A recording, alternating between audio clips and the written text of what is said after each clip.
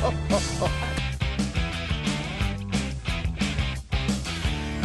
Tendo pigtailed girl. Akane Tendo pigtailed girl. Akane Tendo pig.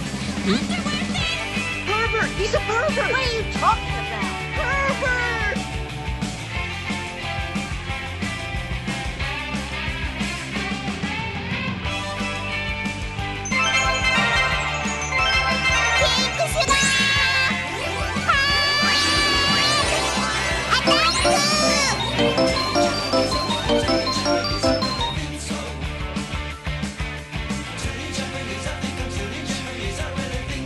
Madame Patra will be lonely if she has to travel to hell by herself. You should give her some company on the way.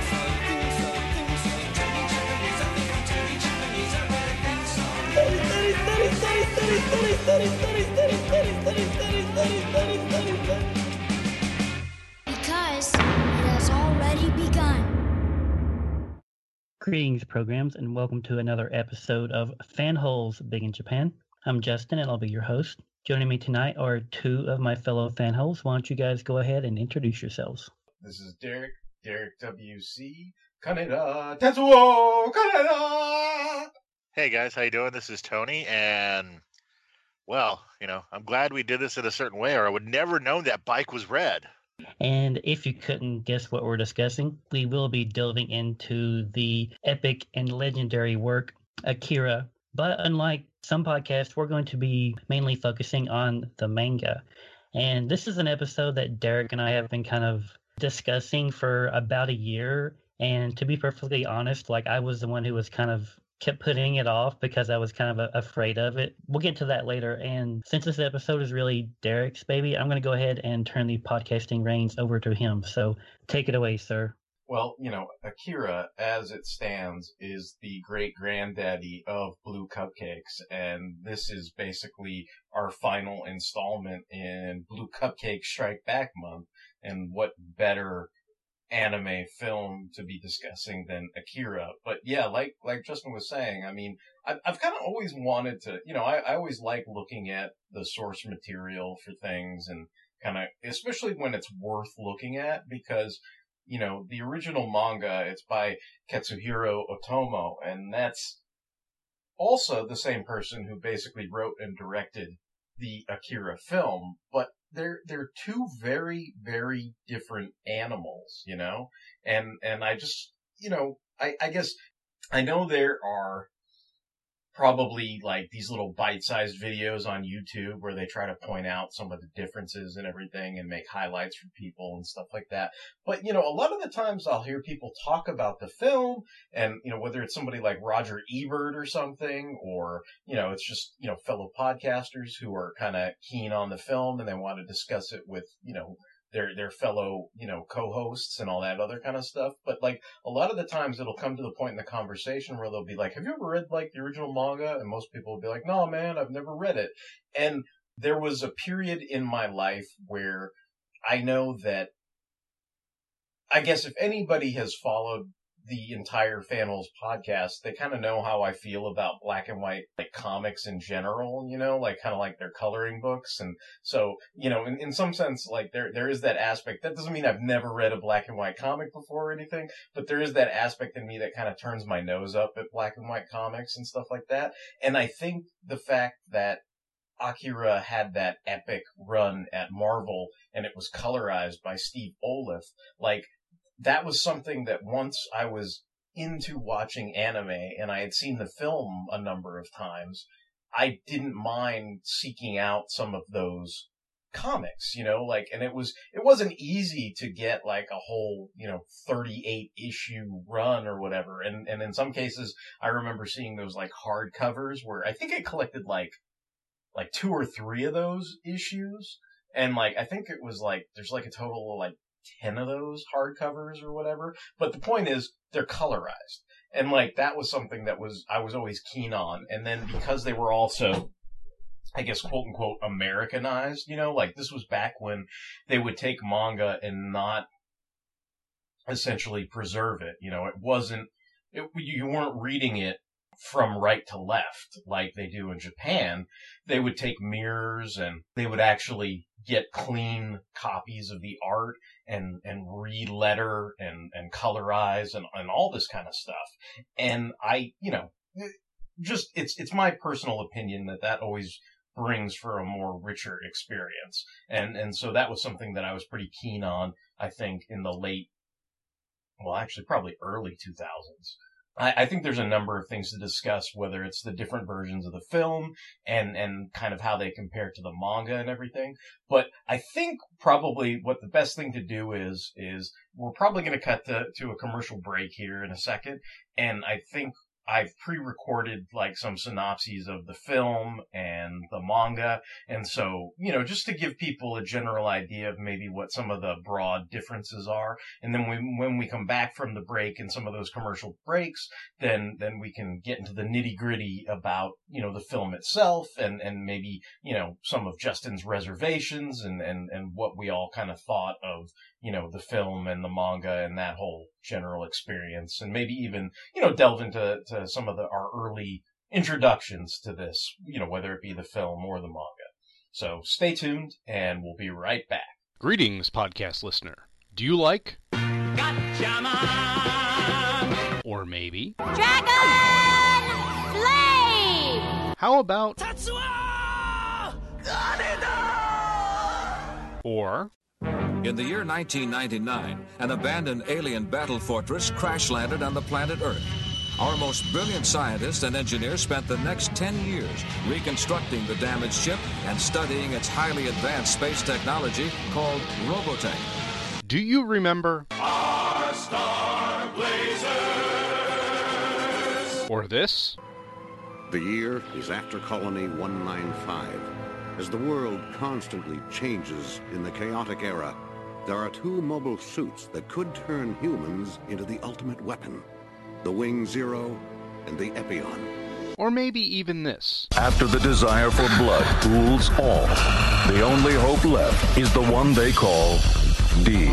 Or this. Gene! Grappler ship's dead ahead! It wouldn't be fun otherwise! Let's do it! Or if Cardus is allowed to be reborn, she'll destroy Marmo as well as Lodos. Or have you seen the latest episode of? And just like that, everything changed.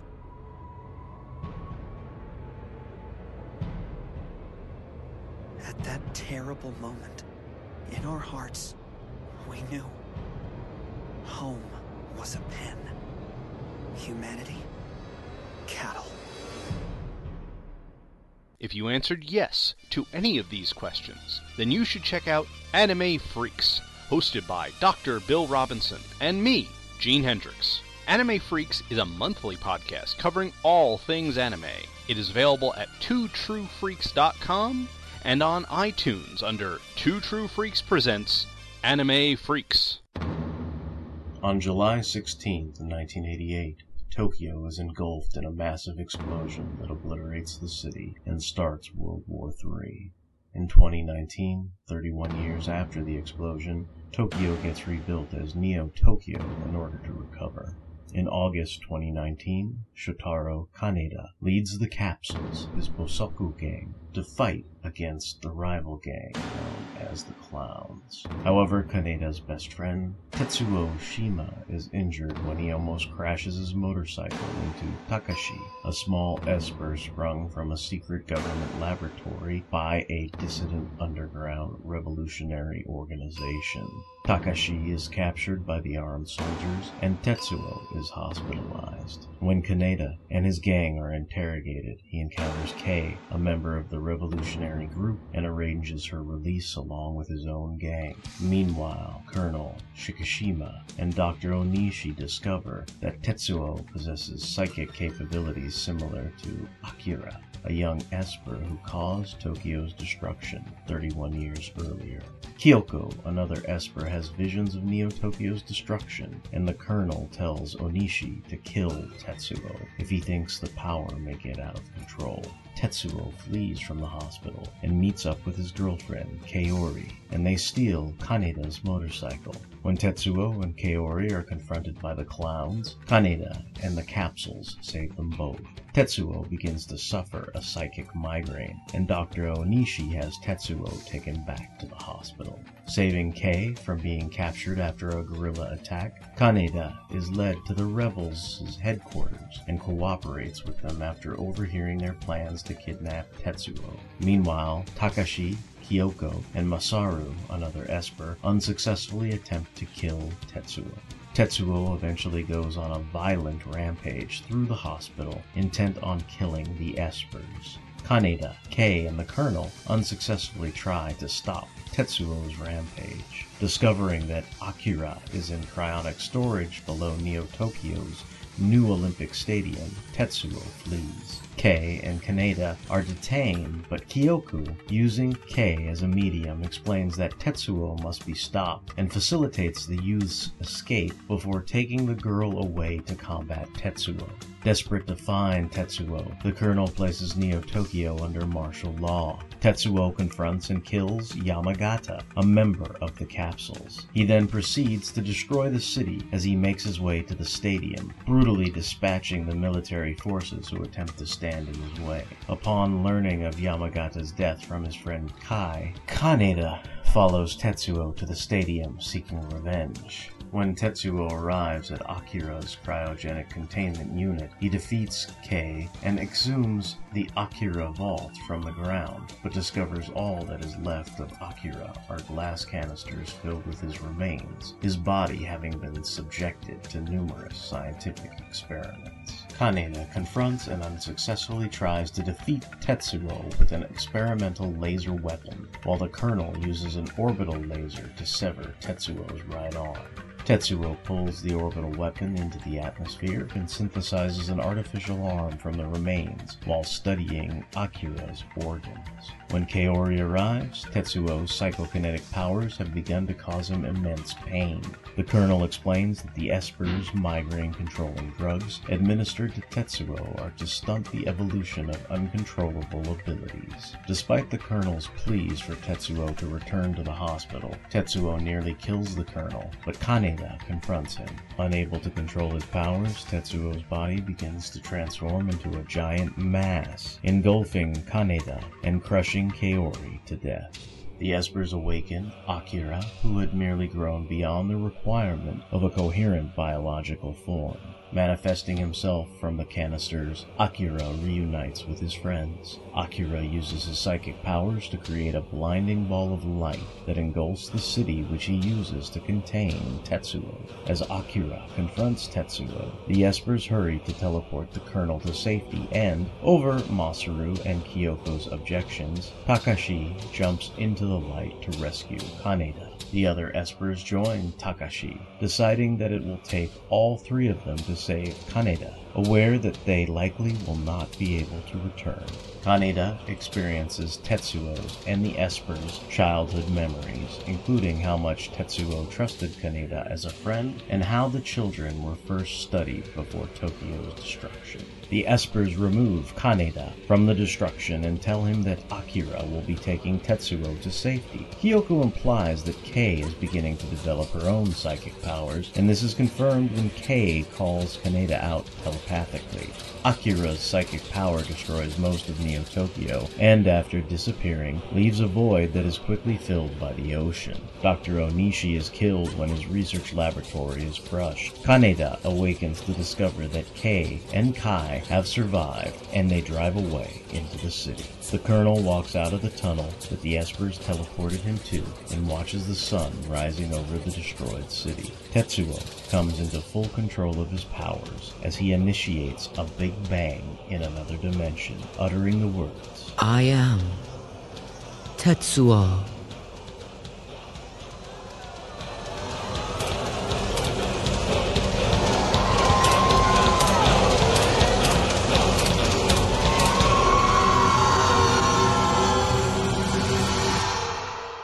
I guess you so tough after all, were you? Now it's time to send you to the next dimension. 291 original episodes. This can't be. It's still going up. 325 manga chapters. You act innocent, but you're deadly. Time to die! Dozens of characters, hundreds of enemies, and a whole lot of violence. That kind of violence is pointless! You see, Super Saiyans tend to be a bit violent. Oh, crap! Join hosts Donovan and Jesse as they cover the arrival of the Saiyans, the journey to Namek, the battle with Frieza, the mystery of the androids, and the terror of Majin Buu. I lied when I said you could go. At least partially lied, for I will let you go to another dimension. The Next Dimension, a Dragon Ball Z podcast. Join the fight at dbznextdimension.libsyn.com. See ya. What has gone before? The year is 2030. The world is rebuilding from World War III. In Neo-Tokyo, plans are being made to hold the next Olympics in the old city, where 38 years before the first of the bombs fell. There, a band of teenage delinquents led by Kaneda encounter number 26, a child named Takashi, who uses extraordinary telekinetic abilities to injure Tetsuo, one of Kaneda's close friends. As a result, Kaneda and Tetsuo become entangled in a power struggle between a mysterious military and scientific organization led by a man known only as the Colonel, and an underground resistance group bent on putting a stop to the Colonel's activities. Among the resistance, Kaneda meets Kei, a girl he alternately maddens and tries to seduce, and Kei's quote-unquote brother, Ryu. Other important resistance members include Ryu's supervisor, the opposition party leader, Nezu, and a powerful religious leader with strong precognitive gifts, Lady Miyako. The Colonel has a number of children like number 26 under his control. Each child possesses a distinct set of psychic talents and is identified by a number marked on the hand. At one time, Lady Miyako was number 19 in this series. Another of the children is the mental giant, Akira, so powerful that since the war began he has been buried beneath the Earth's surface, suspended in cryogenic sleep. The Colonel's staff subjects Tetsuo to painful experiments, which awaken tremendous telepathic potential in the boy, who is redubbed number 41. Unfortunately, as his powers appear, a monstrous side of Tetsuo's nature also appears. Able to shrug off the most serious injuries, Tetsuo goes on a killing spree, murdering one of Kaneda's friends and even attacking Kaneda. Then Tetsuo sets out in search of Akira, whose powers he fears may rival his own. The psychic children, who also fear Akira's power and worry about the disaster Tetsuo may unleash, use their talents to help Kaneda and Kei follow Tetsuo to the Olympic site where Akira rests. The Colonel follows with his troops and scientists, as Tetsuo easily repels soldiers armed with the most sophisticated weaponry. The scientists monitoring Akira's cryogenic sleep realize that even in hibernation, Akira's power is responding to Tetsuo's psychic energy. As Kei and Kaneda watch from hiding, Tetsuo reaches Akira's resting place. The cryonic chamber begins to crack from within. Akira emerges. The paranormal giant is still dazed and weak with the after effects of his coma. Kei and Kaneda follow as Akira and Tetsuo make their way to the surface. Terrified of what may occur, the Colonel summons the powerful SOL military satellite and orders that its laser cannon be fired at Tetsuo and Akira. The two are separated by the blasts. Akira is saved by Kei and Kaneda, but Tetsuo is less fortunate. The laser strikes his left arm. Following the disaster, Neo-Tokyo is placed in a state of military emergency. Caretaker robots patrol the streets, dealing harshly with the looters and restoring order. The Colonel successfully conceals the truth about what has occurred despite leaks to the media, but he is discredited and made a scapegoat following the disaster. The Colonel decides to use the emergency as an excuse to hunt down and utterly destroy the resistance. Kei and Kaneda take shelter with Chiyoko, a formidable woman in the resistance. Nezu, planning to exploit Akira for his own purposes, has Kei bring the child to him and orders his staff to kill the 3 resistance fighters. They manage to escape and go to Nezu's house, where Akira is hidden. By the time Nezu arrives home, the government has been overthrown by the Colonel's inner circle, and a provisional military regime is in its place. Kaneda, Kei, and Chiyoko manage to free Akira, only to have him stolen from them again, this time by Sakaki, leader of a trio of young psychics trained in the techniques of espionage and infiltration. Her partners, Miki and Mozu, and she are working covertly for Lady Miyako, trying to avert the catastrophe the great psychic fears Nezu's betrayal may cause. The Colonel has also come on the scene with his troops and his gifted children, and is frantically trying to find Akira before he fully awakens. Mayhem erupts with Kaneda, Kei, and Chiyoko in the thick of it. Nezu corners Sakaki and Akira, but before Nezu can do them any harm, Miki sacrifices her life, enabling the pair to escape. Enraged, Nezu orders his soldiers to bring them back, dead or alive. On the Colonel's orders, Takashi corners Mozu. When she refuses to reveal the name of her teacher, he kills her during a psychic showdown. Sakaki hides Akira in a dumpster, planning to go back for him after she has evaded their pursuers. Instead, the boy is found by Ryu, who is completely unaware of Akira's identity until they encounter Nezu. Nezu blurts out the child's name. By this time, Ryu has ample evidence that his former master has repeatedly double-crossed the entire resistance movement, and Ryu personally. When Nezu draws a weapon and attempts to kill Ryu and Akira, Ryu shoots him. Sakaki, traumatized by her friends' deaths, but determined to complete her mission, catches up with Ryu. She beats him in a fight and again regains control of Akira. However, Kaneda, Kei, and Chiyoko arrive in time for Kaneda to knock Sakaki for a loop and prevent her escape. Then all of them, Akira and the fighters from all the splintered groups within the resistance, are cornered by the Colonel, his children, and the army. 2030. The world hovers on the brink of World War IV. Kaneda, one-time leader of a delinquent gang, is caught up in the aftermath of a power struggle between a Japanese military research organization, led by a man known only as the Colonel, and a resistance group whose members included Kei, Ryu, and a formidable woman named Chiyoko. The Colonel had a number of psychic children under his control. Each one was identified by a number tattooed on the hand. Among them were Kyoko and Masaru, numbers 25 and 27. The blind Lady Miyako, number 19, now heads a great religious cult. Number 41 is Tetsuo, who lost his left arm to a laser blast from the Colonel's military satellite, SOL, and has used cybernetics and telekinesis to fabricate a prosthetic replacement. Tetsuo was Kaneda's dearest friend, until he used his burgeoning powers to slaughter other members of their gang. Now Kaneda is out for revenge. Most powerful of all the children is number 28, Akira. Almost 40 years ago, he started the Third World War with a mental blast. He has since been in cryogenic sleep. Akira was recently reawakened by Tetsuo, and again he devastated the reconstructed city of Neo-Tokyo. Japan now exists in a state of emergency, with the army and the members of the resistance scattered throughout.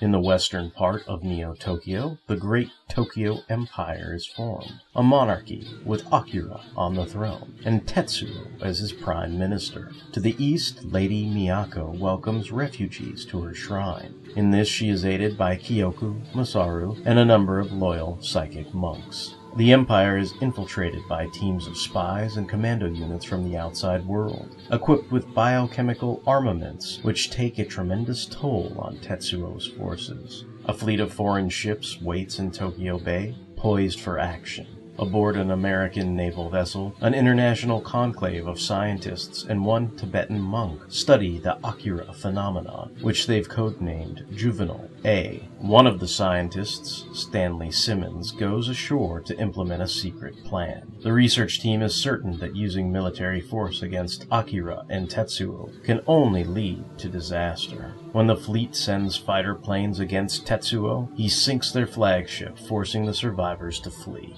Meanwhile, Kei joins Miyaku's forces in battle against Tetsuo, because Kei is a powerful medium through whom the others can project their powers and strike as one. Kaneda teams up with Kai and Joker, a friend and rival from his gang days. Using salvaged weapons, the trio lead a ragtag force to help Kei battle Tetsuo. As they fight, Akira looks placidly on, drawn by the similarity of Tetsuo's powers to his own. Tetsuo is grief-stricken over the death of his gentle girlfriend, Kaori. He carries her body to the underground chamber where Akira once slept. Akira follows and is joined by Kaneda, Joker, Chiyoko, and Ryu. They prepare to fight in the bowels of the earth where many of their comrades died. Tetsuo's powers have grown erratic. His body frequently bloats and expands, engulfing those who venture too close. For a moment it seems that contact with Kaneda has restored Tetsuo's humanity. Then Tetsuo's power comes surging back and Kaneda is drawn into his monstrous form, apparently consumed. As the battle rages, Akira becomes more alert. Terrified at what might occur if Akira awakens fully, Ryu panics. He draws a gun and shoots Akira, setting the boy's power free. Seeking a new power source for himself, Tetsuo flies to Lady Miyako's shrine. Kei follows in hot pursuit. Lady Miyako instructs Kyoko and Masaru to look after Akira, and the pair teleport away to help their friend. Lady Miyako, her followers, and Kei prepare to make a final stand against Tetsuo. Kyoko and Masaru meet Akira on the psychic plane. They are joined by the spirits of all the gifted children who have died before. Telling Kei that the resolution depends on her, Lady Miyako heroically draws Tetsuo to herself and is killed. As she dies, she too is drawn to the spirit plane, where the souls of friends who have gone before await. Kei is guided in her battle by her late mentor's commands and is able to break through to Tetsuo. His concentration interrupted, he is vulnerable, and is himself consumed by the force of Akira's mind. Trapped within Tetsuo's soul, Kaneda experiences a fractured, kaleidoscopic journey through his late friend's life and hardships. He shares with Tetsuo both the good memories and the bad. Kaneda is contacted by Lady Miyako's spirit and is stunned by what she tells him. Although Tetsuo and Akira were created in laboratories, they, along with all the catastrophe they bring, are a vital part of mankind's evolution. All this madness has been part of a greater cosmic good. As Tetsuo's spirit joins others on a higher plane, Kaneda is guided back to reality, sanity, and safety by friends who still need him in the world he left behind.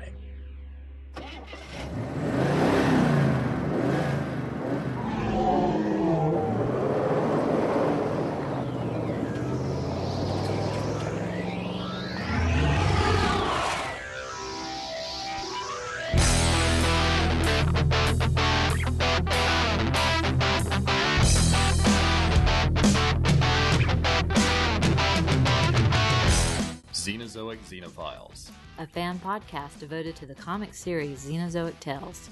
It's a post-apocalyptic adventure series filled with Cadillacs and dinosaurs. I'm Ruth. And I'm Darren. We hope you'll join us as we discuss the stories, characters, and art in this excellent comic series from creator, writer, and artist Mark Schultz. Xenozoic Xenophiles is available at podbean.com and on iTunes and Stitcher. And find us at xenozoicxenophiles.com. Hey guys, welcome back. So we hope you've enjoyed listening to those commercials and that you have a rough idea of the general outline of some of the differences between the film and the manga. But I think we're gonna get really deep into this, or at least that's my hope. But I guess, opening it up to Justin, like, why don't you talk about your reservation with doing this? Like, you were you had a lot of trepidation about even kind of tackling the manga. And it's like when they describe it, they do kind of say, oh, how long is this manga? And it's, it's over 2,000 pages, like the author started it in 1982 and it didn't finish until 1990, so you're thinking like, well, instead of investing time in watching, say a 2-hour film, which in and of itself is kind of its own little epic experience, like, reading a 2,000 page manga that took pretty much like 8 years to finish. Like, what were your kind of thoughts on that?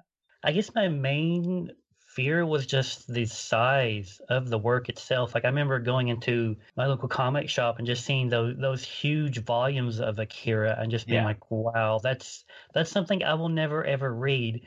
And when you pitched this idea to me, that's what I had in my mind. I just pictured myself reading these volumes endlessly and doing nothing else for like a month.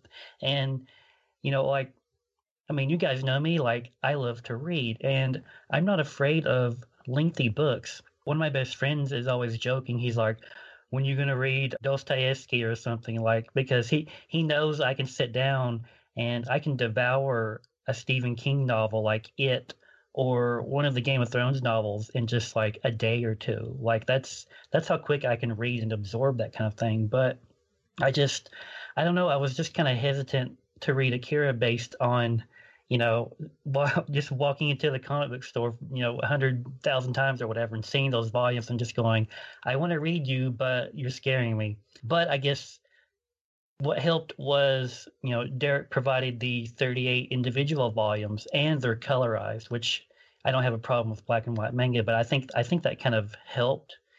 And for the first several volumes, they were really kind of spot on with the film because that's the only reference point I had. But then when the manga started to go into new territory, that's when I really became interested in it. Like I was kind of like tasking myself. I would say, okay, I'm going to read 3 volumes today and take notes on those volumes.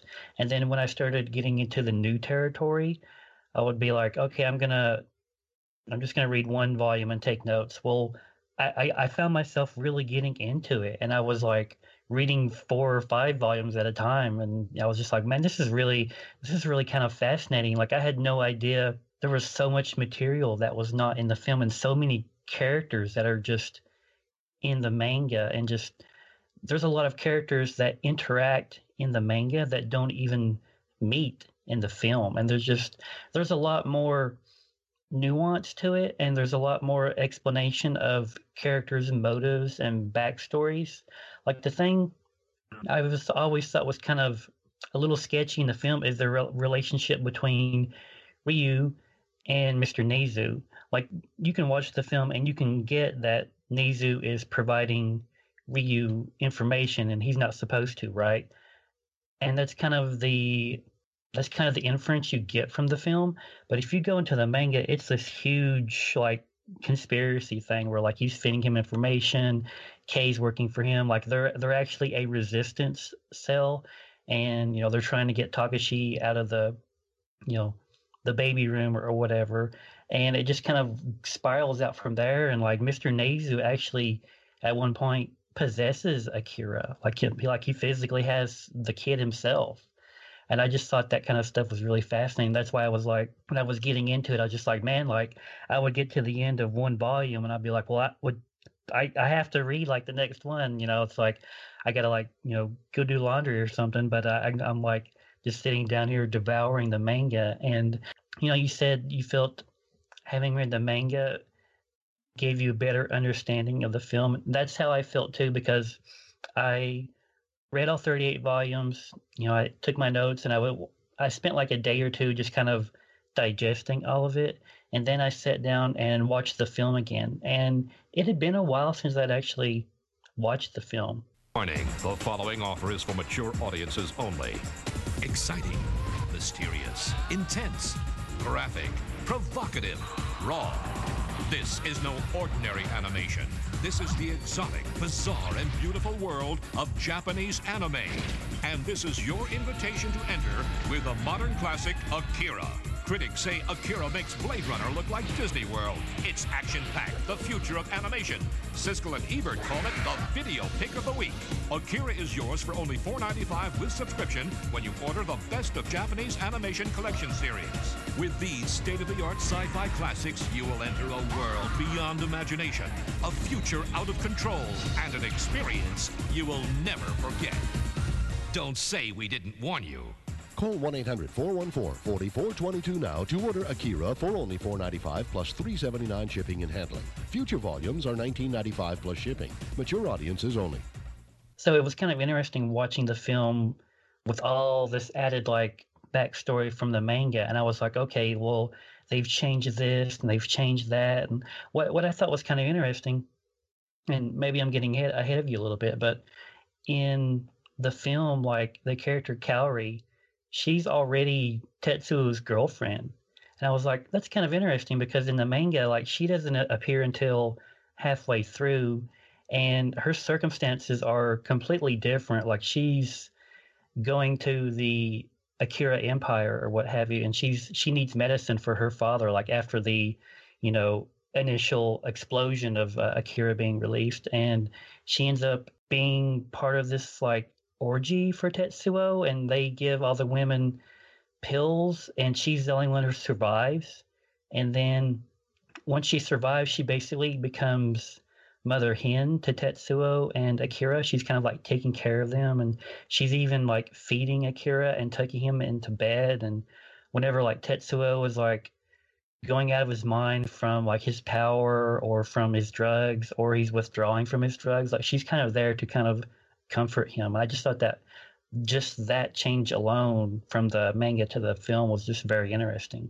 Yeah, I think for me, like, I think the reason why I was so insistent on having us look at the manga is because I feel like Akira, like the film, I've always thought was kind of strange, and I guess it's easy to say that, but when you read the manga, I feel like there's a lot of stuff that, while it still may be visually strange, I had a full grasp. Like, it's like, you know, when most people, like, if you present the film Akira to a layman who's never seen anime, who has no context for it, and you put it in front of them, right? Like, you get kind of a generalized reaction. The generalized reaction is, oh, look, there's these biker gangs. That's kind of cool.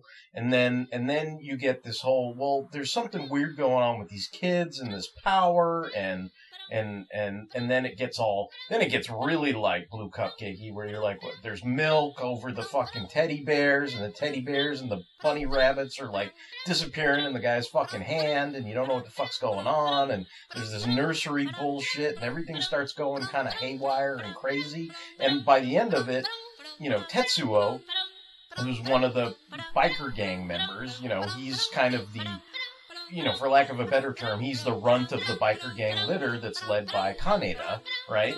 And their biker gang, which I think if you don't read the manga, like, the biker gang is called the Capsules. He wears a jacket that has a fucking capsule on the back of it. The capsules are drugs.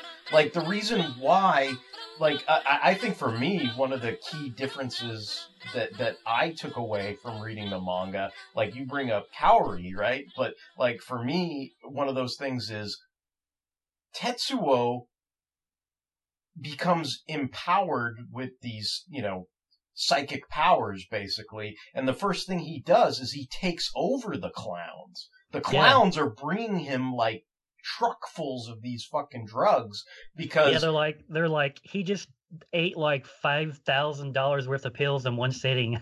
You know, the idea is these pills that they give the kids, you know, Takashi and Masaru and Kyoko, you know, all the little weazened kids or whatever that have these psionic powers, like, just one of those pills is like taking, you know, hundreds of thousands of these capsules just in one pill. Like, one pill for these people who have the power would kill a normal person. That's why that orgy that Kaori participates in, she does not swallow the pill because she thinks it's medicine, so she's saving it for her dad.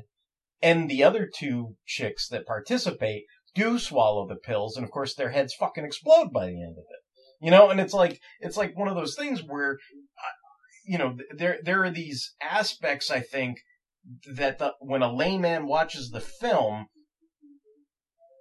there are things that are mentioned in it. There are subtleties. It's there.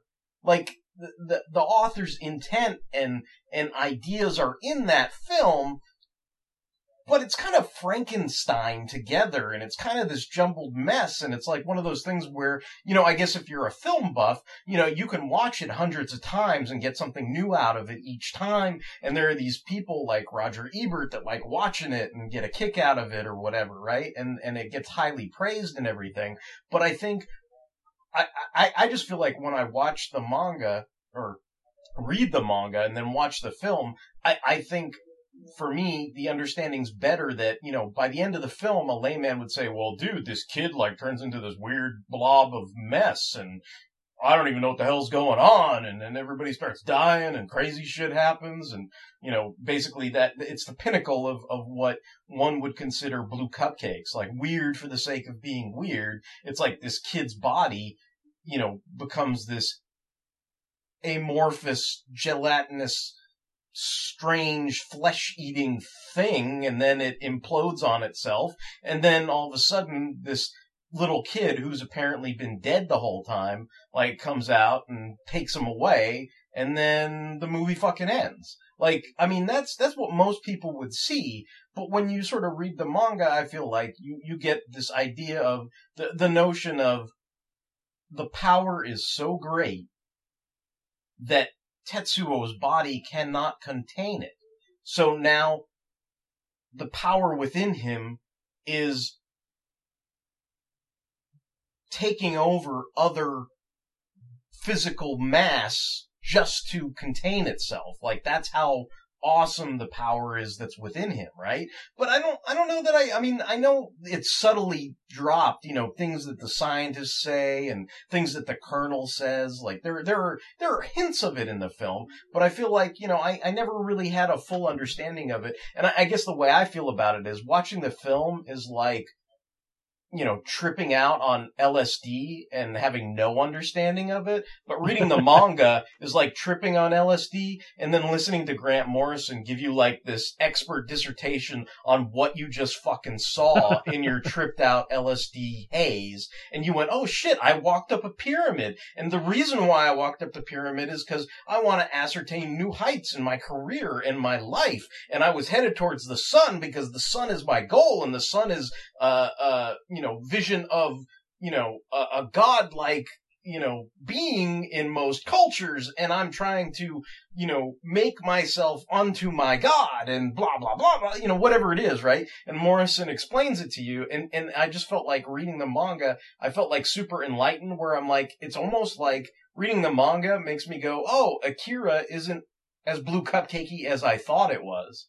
Like, I feel like I kind of, reading that manga made me feel like, oh, I kind of understand what's going on, and it doesn't seem as head trippy to me as it did when I just saw this kind of film that felt a little kind of, like a Frankenstein nightmare type thing, where there are these pieces that he put together and wanted to convey, but in some sense, the film is almost unfinished.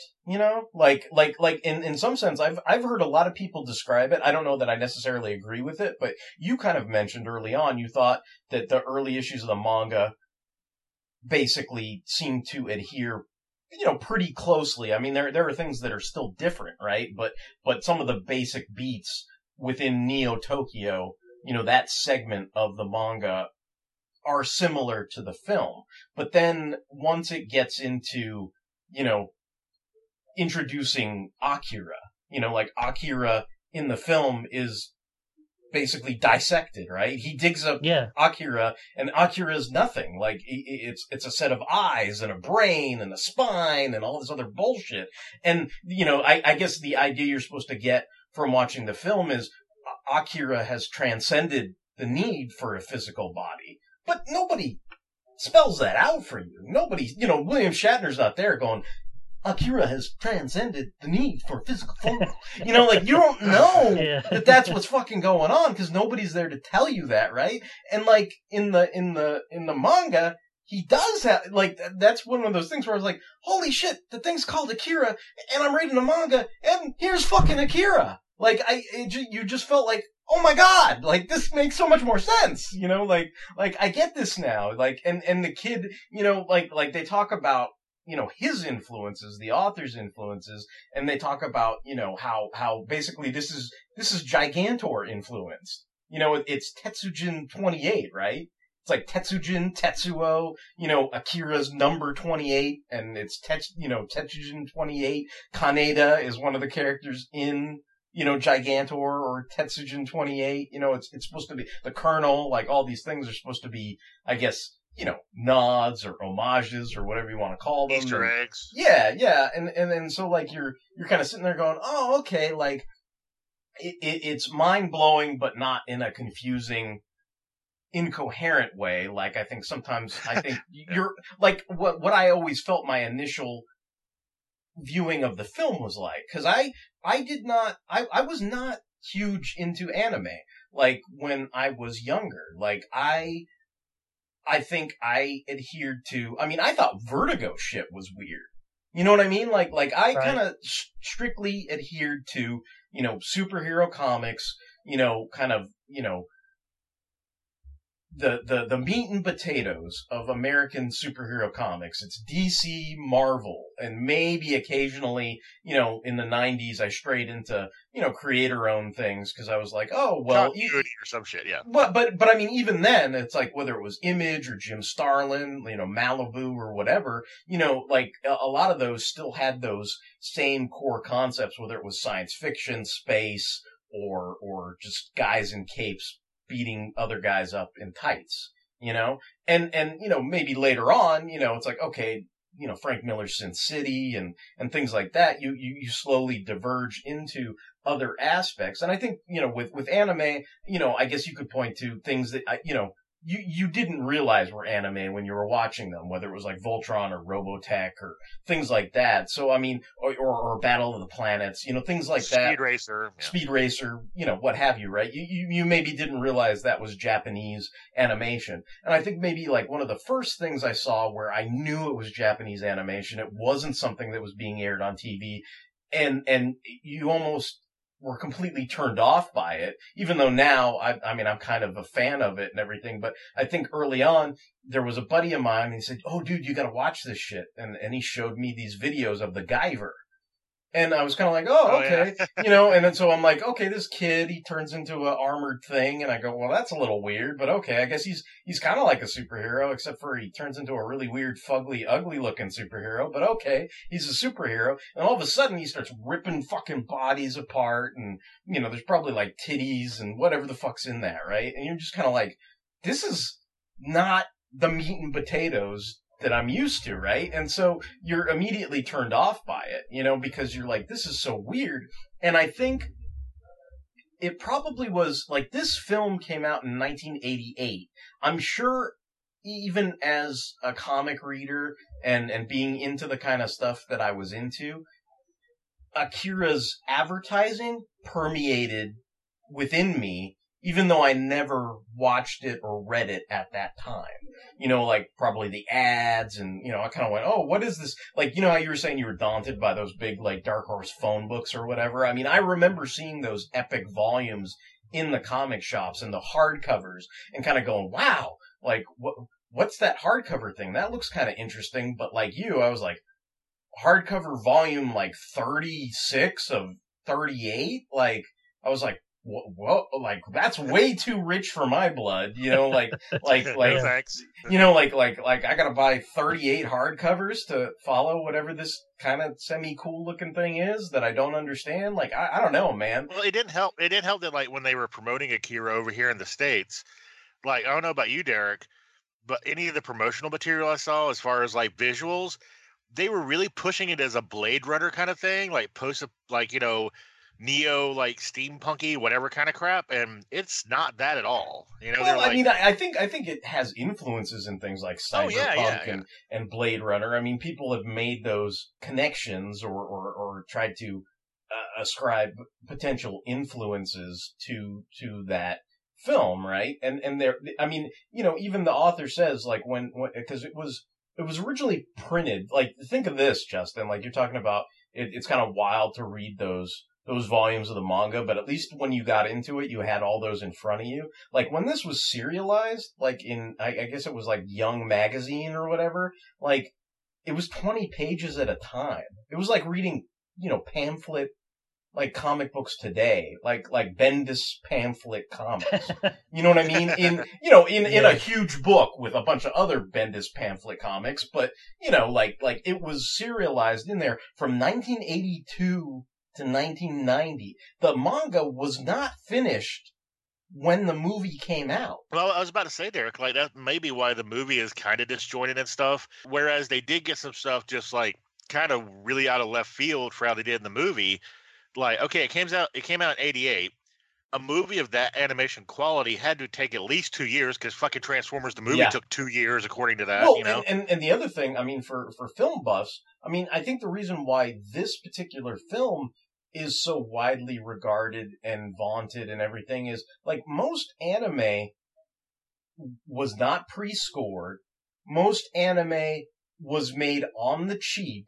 Like, it was all, static backgrounds, and the most you would animate, it was supposed to be, like, I forget what the math of it is, but, like, if you think, like, 24 frames per second for,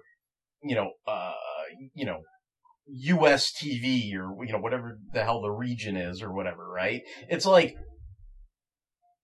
Disney films would animate each frame, right? Like that's why they were so expensive.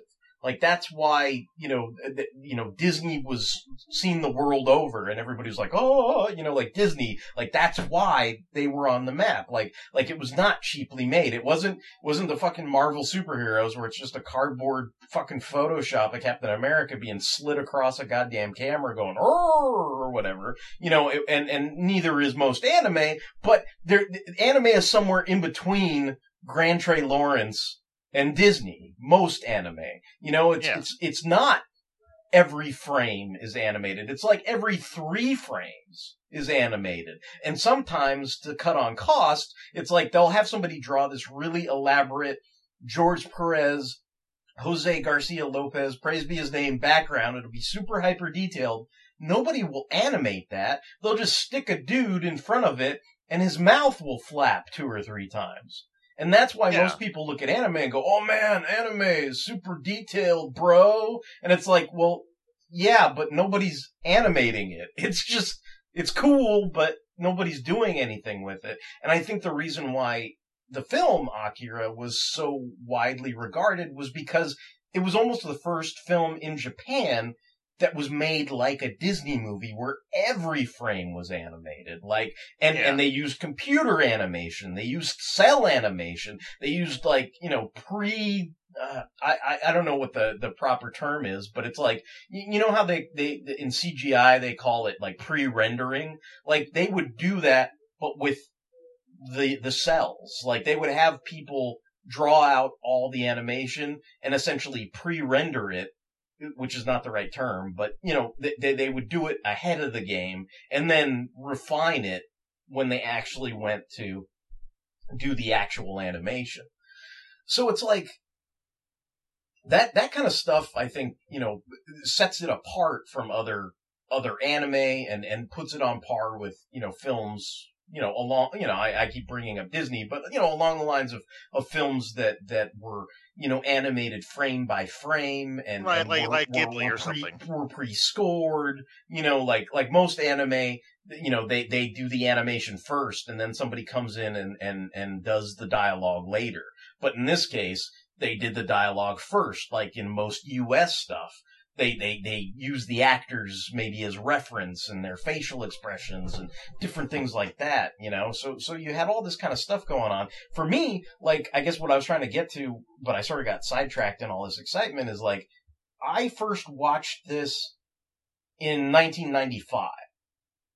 Like, I rented it on video. I watched it. It was like early. It was probably the first couple months. Remember how I described when I saw Mallrats and I was at Loyola Marymount and I barely knew anybody because it was like the first month I was there. Like, I know it was around that same time frame because I think what I had decided in my infinite wisdom was I wasn't going to buy too many comics because I had no place to put them in my dorm room. But for some reason I got into, and it seemed to be socially acceptable, to collect VHS tapes and people could watch them, you know, like on little, you know, TV sets that had, you know, the VHS, Combos. you know, you had like a tape player inside a TV set and you would stick it on top of your closet and that's how you would watch, you know, Yeah, movies or whatever. Little 15-inch TV, yeah. Yeah, yeah. And so, you know, and so I remember renting it. It was, and this is something that I'll go into in detail probably because we're talking about it and I kind of want to get into it, but this was the streamlined dub. Tetsuo! Tetsuo! Tetsuo! Tetsuo! Hey! Tetsuo! Tetsuo! Tetsuo! Tetsuo! Tetsuo! Ah! Tetsuo! Tetsuo! Tetsuo! Kaneda! Tetsuo! Hey, Kaneda! Kaneda! Tetsuo! Tetsuo! Tetsuo! Tetsuo! Tetsuo! Kaneda! Kaneda! Tetsuo! Kaneda! Kaneda! Tetsuo! Kaneda! Tetsuo! Kaneda! Tetsuo! Kaneda! Tetsuo! Tetsuo! Kaneda! Tetsuo! Tetsuo! Kaneda! Tetsuo! Hi, Tetsuo! Tetsuo! Tetsuo! Tetsuo, huh? Tetsuo! Tetsuo's. I am Tetsuo. Shut up! This was essentially the Leonardo from Teenage Mutant Ninja Turtles voicing Kaneda. You know, That's the one I saw. I saw that one too, yeah. You know, that was the first version I saw of Akira, where he's like, Tetsuo! You know, and shit like that, right? Where you're like, dude, that's Leonardo. You know, Leonardo is this, you know, biker gang guy, you know, like basically the leader of the capsules, you know, Kaneda, right? And, you know, for most people, even though I think the author likes to say there is no main character in this, I kind of think of Kaneda as the main character, which, again, just delving into random tangents with the manga is interesting to me because you'll notice in the manga, he's got a girlfriend who is like the school nurse who gives them drugs. And he knocks her up and she basically probably aborts this kid and it makes him seem like the biggest fucking douchebag in like the entire world. And like you kind of move away from that eventually because it gets into, you know, the relationship between Kaneda and Kei and that woman, you know, I don't know, maybe she was fucking wiped out once they had the second Neo Tokyo blast that Akira sets off or whatever. Like you know, you don't know what happens to that woman, that nurse, but I think especially in today's context, I mean, I'm sure it was awful even back then, but I felt like, you know, when you read that, you're just kind of like, it got wow. any better. Yeah. It's like, well, that's still terrible. Yeah. It's like, that's one of those things where you feel like, wow. Like there's one thing when it's funny in the film, they've got a group of clowns. No, I was gonna say the group that Cowrie is part of in the film are basically like they're like Rizzo and shit from like Greece or whatever. It's like they're these gang girls that these malls that come hover over them, and one of them is supposed to be like this girl who's into Kaneda and gives him a smoke, and he kind of is like, you know, swatting her away like an annoying fly. But it's like, I don't know how to explain it. It's like there's no. Was that the nurse? No, it wasn't. It wasn't. I know.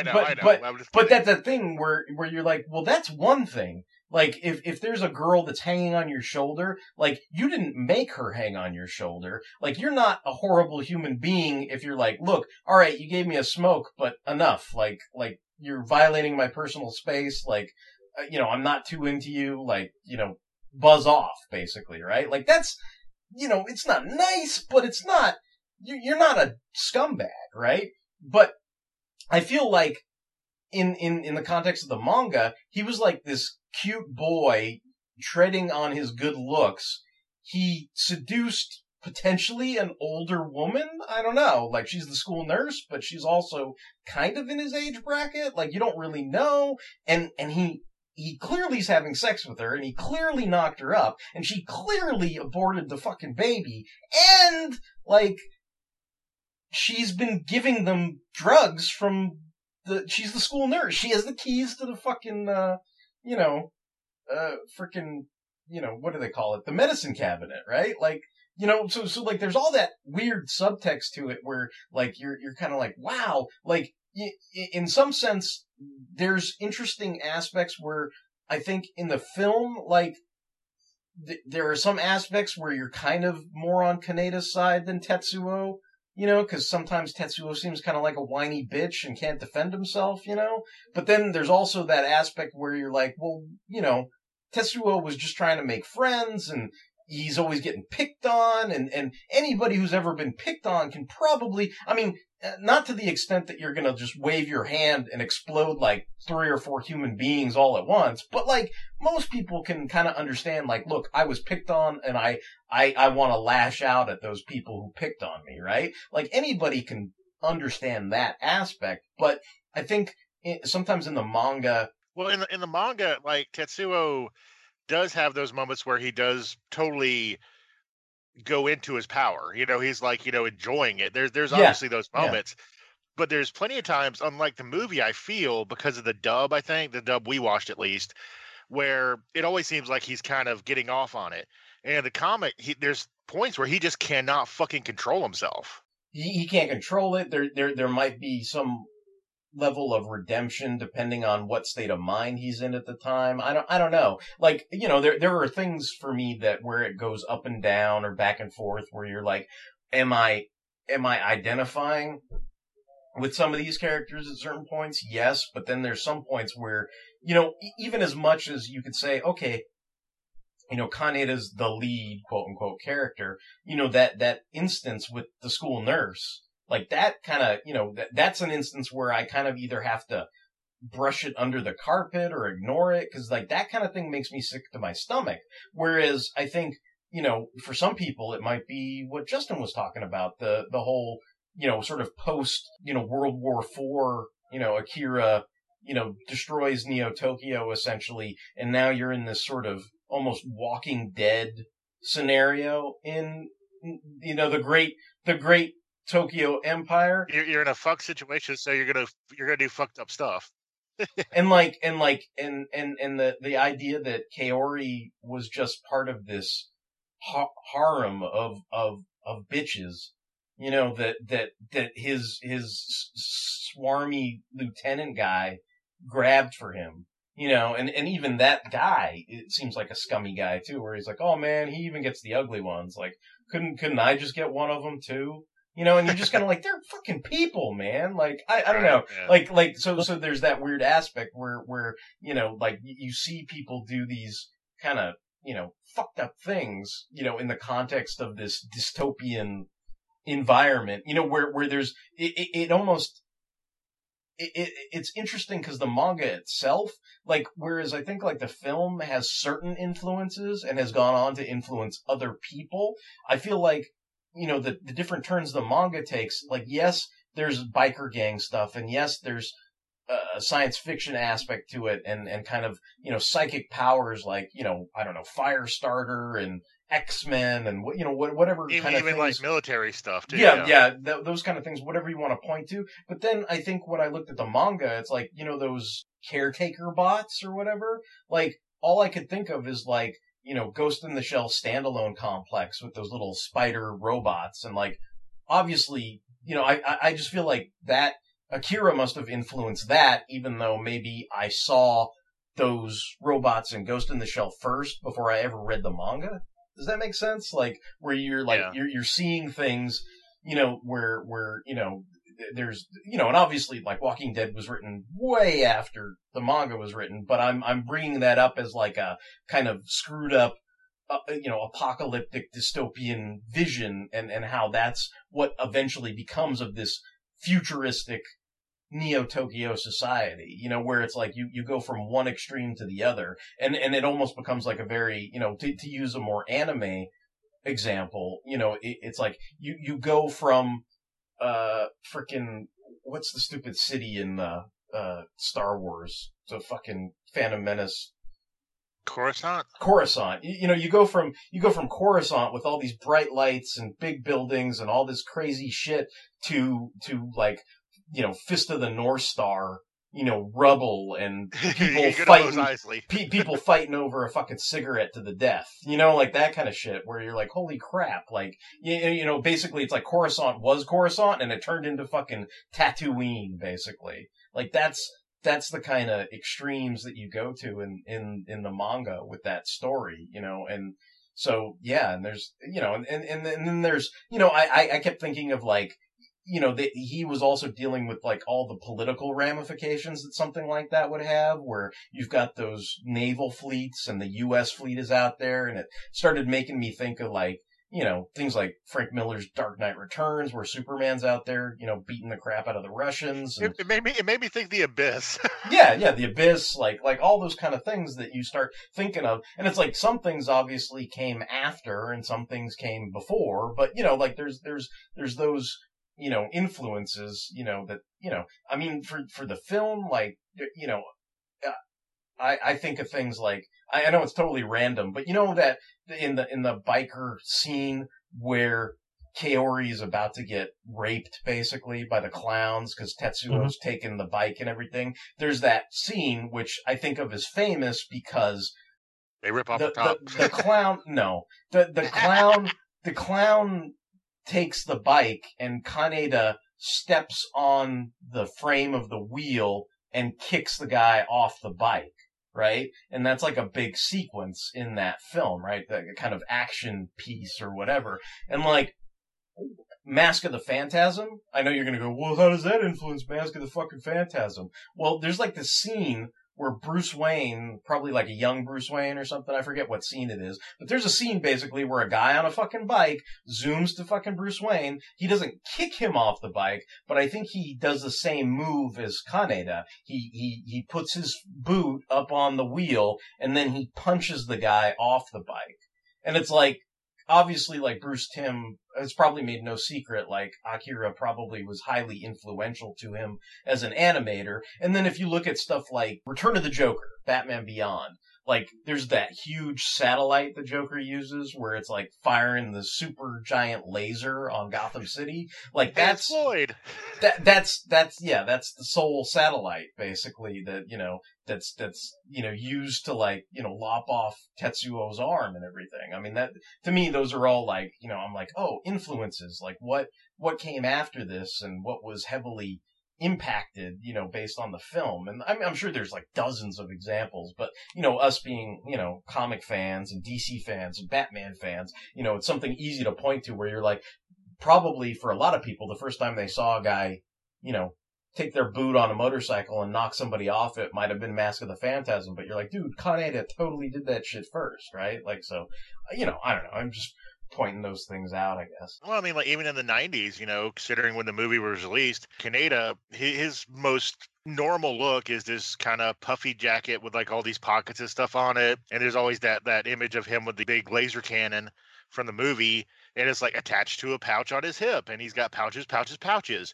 It looks more streamlined in the movie, but a lot of characters in the 90s had all these pouches and then big laser guns. You know what's interesting about that, though? I think that accentuates the difference in my understanding between the manga and the film, and then the understanding of the dynamics of what that is. It's like when you talk about that, right? It's like, what's the pouch for? The pouch is a battery for that fucking laser gun. Like, it's essential for the function of that laser. The reason why the gun is fucking honking huge is because it's a fucking laser. Like there's, and it's probably one of the only things that can like hurt these psionic people. Like where you see that in the film, it's kind of more verbalized and accentuated in the manga where they find it in one of the secret bases, and it's not just kind of happenstance like in the film where it's like, oh look, somebody left the laser, great, like that kind of thing.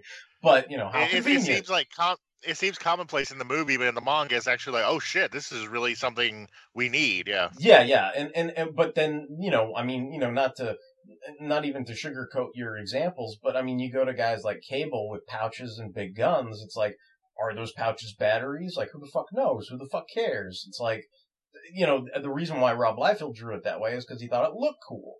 And there's no denying that, Kaneda looks cool. But there were also reasons why those were the way they were. And I think, in some ways, I think unfairly, I would watch that streamlined dub, I guess, to get back to the film, and like kind of not have a complete understanding of things. And as much as I really do have a soft spot for that streamlined dub. Like in preparation for this, like not only did I reread the 38 volumes of the manga, but I watched the streamlined dub. I watched the dub that was made by Pioneer that was released in 2001, and I watched the Japanese language version. So I watched this like 3 times before we got on the air and everything. But I guess my point is that the streamlined dub, while I have a soft spot for it, and I'm like, dude, look, it's Leonardo, man, like, and all that kind of stuff. Like, there's things about it that I think, like, the kids, basically, it's interesting because they visually look like weazened old men and a weazened old little girl, right? But I mean, in terms of, if you listen to the Japanese voices, they're much more accurately dubbed, I would say, in the Pioneer dub, because they're given the voice of little kids.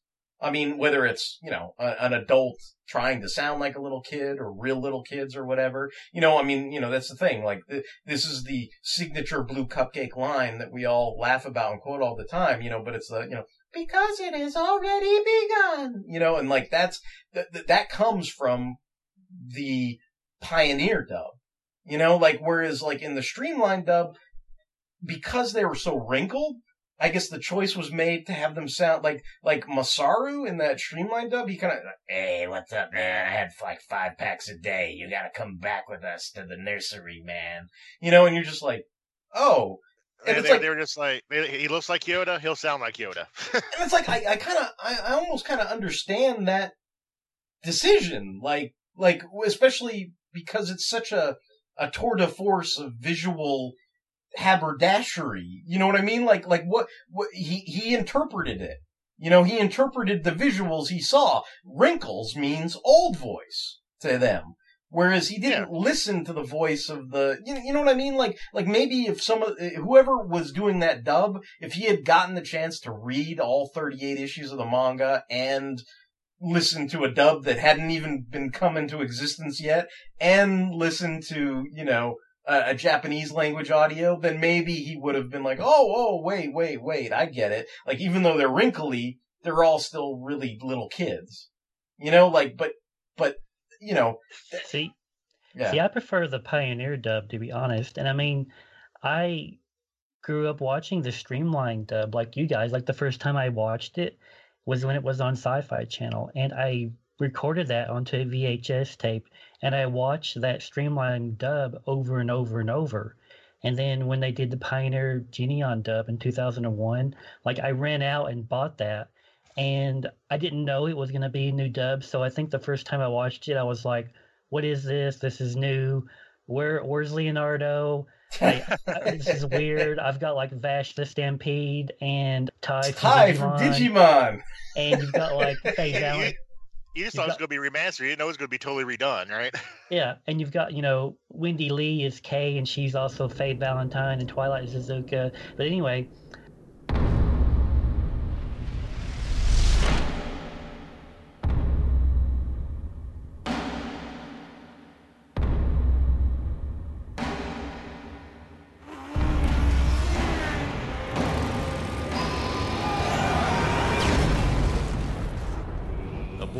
in an accident on an old city highway was brought to the lab.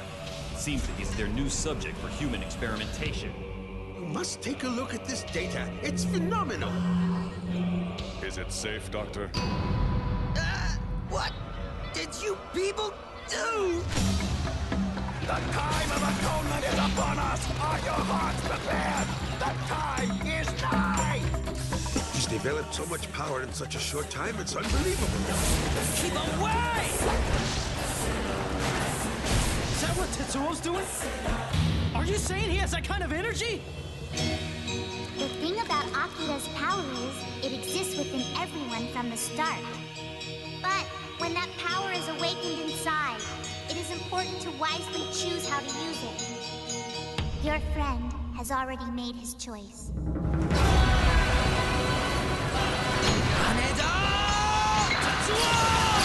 Toonami is proud to present one of the greatest animated films of all time, fully restored. Stop this, Tetsuo! Stop it now! The landmark classic, Akira. Next Saturday night at midnight, Neo Tokyo is about to explode. Part of a month of movies. Maybe we weren't meant to meddle with that ultimate power. You mean the power of a god? Only Toonami on Adult Swim. That first time I watched the Pioneer Genie on dub, I was like, this is weird. But I ended up like really liking that dub a lot more. I've watched it. Not to interrupt you, but I don't think there's any question. Like, that is the superior dub. I was just trying to accentuate, like, I still have a soft spot for the streamlined dub, even though I know the Pioneer dub is better. Derek, the streamlined dub is like, yours is superior. I will avenge you! Streamline! Basically, the streamlined dub is me and Derek's Guardians of the Galaxy, and the Pioneers Justice Guardians of the Galaxy. Yeah. No one wants that old streamlined dub. No, I got the streamlined dub from Derek on the ultra cool 10 box set that he gave me just because he no longer needed it. That's the Pioneer dub. Is it the Pioneer? Yeah. No, I said Streamline, but it was the Pioneer dub. Yeah. Sorry, I got confused. And I had seen the Pioneer dub before because I watched it on Sci-Fi like Justin, but I saw it first on video cassette, and it did bring back old memories because I hadn't seen the Streamline one in a long time, and I'd forgotten that like the quote unquote kids, were kids. They just looked old, and like I forgot about the whole like thing where they were just like old little midget people, and I was used to like the whole Pioneer thing, whereas like like Justin said, it's already begun. It's like, yeah, that's what they sound like. And then like, going back and revisiting like the old Streamlined one, I was like, oh yeah, there was a lot of choices. And of course, it is pretty much the home of the trope of Kaneda, Tetsuo. That is the streamlined dub, like where it's like that's that's one of those things where you kind of miss. I mean, obviously the Pioneer dub is superior, right? But there is that sentimentality to you want to hear them kind of go like Kaneda, Tetsuo, and kind of go crazy with it and everything like that. The other thing I guess that I'd like to bring up is, for me, I think the Pioneer dub is special to me because that's the first time I saw this film theatrically. That, because, around 2000 was when I really got into anime. I started watching Dragon Ball Z, I started watching Digimon on fucking Fox and Pokemon and all this other fucking crap. And we've talked about it before, right? Like I went to see the Pokemon movie, and like any chance I got to see something theatrically, I would take it, because it didn't happen too often, so by that point, I'm pretty sure I had seen Digimon the movie in the theater. So I had already heard Tai in a theater. Last week, on the same night we tried to abduct the experimental subject called number 26, a boy who was in an accident on an old city highway was brought to the lab. But now he's their new subject for human experimentation.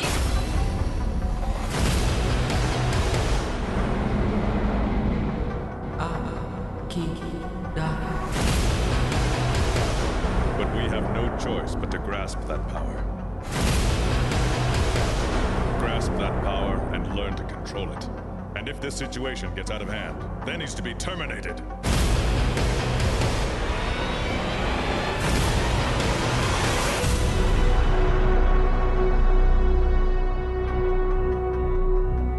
We're here to take you back with us. There's no escape. It was a dream that I saw. The city started to crumble apart, covered by a big shadow, and lots of people died. We get to meet Akira again. When will it happen? Do you know when? Tetsuo! No! You're the one, right? You changed my friend, didn't you? Your friend has already made his choice. Neo Tokyo is going to change soon. Where's this Akira? This is what he wants, isn't it? Kaneda, you keep away! But someday, we ought to be able to... Because it has already begun.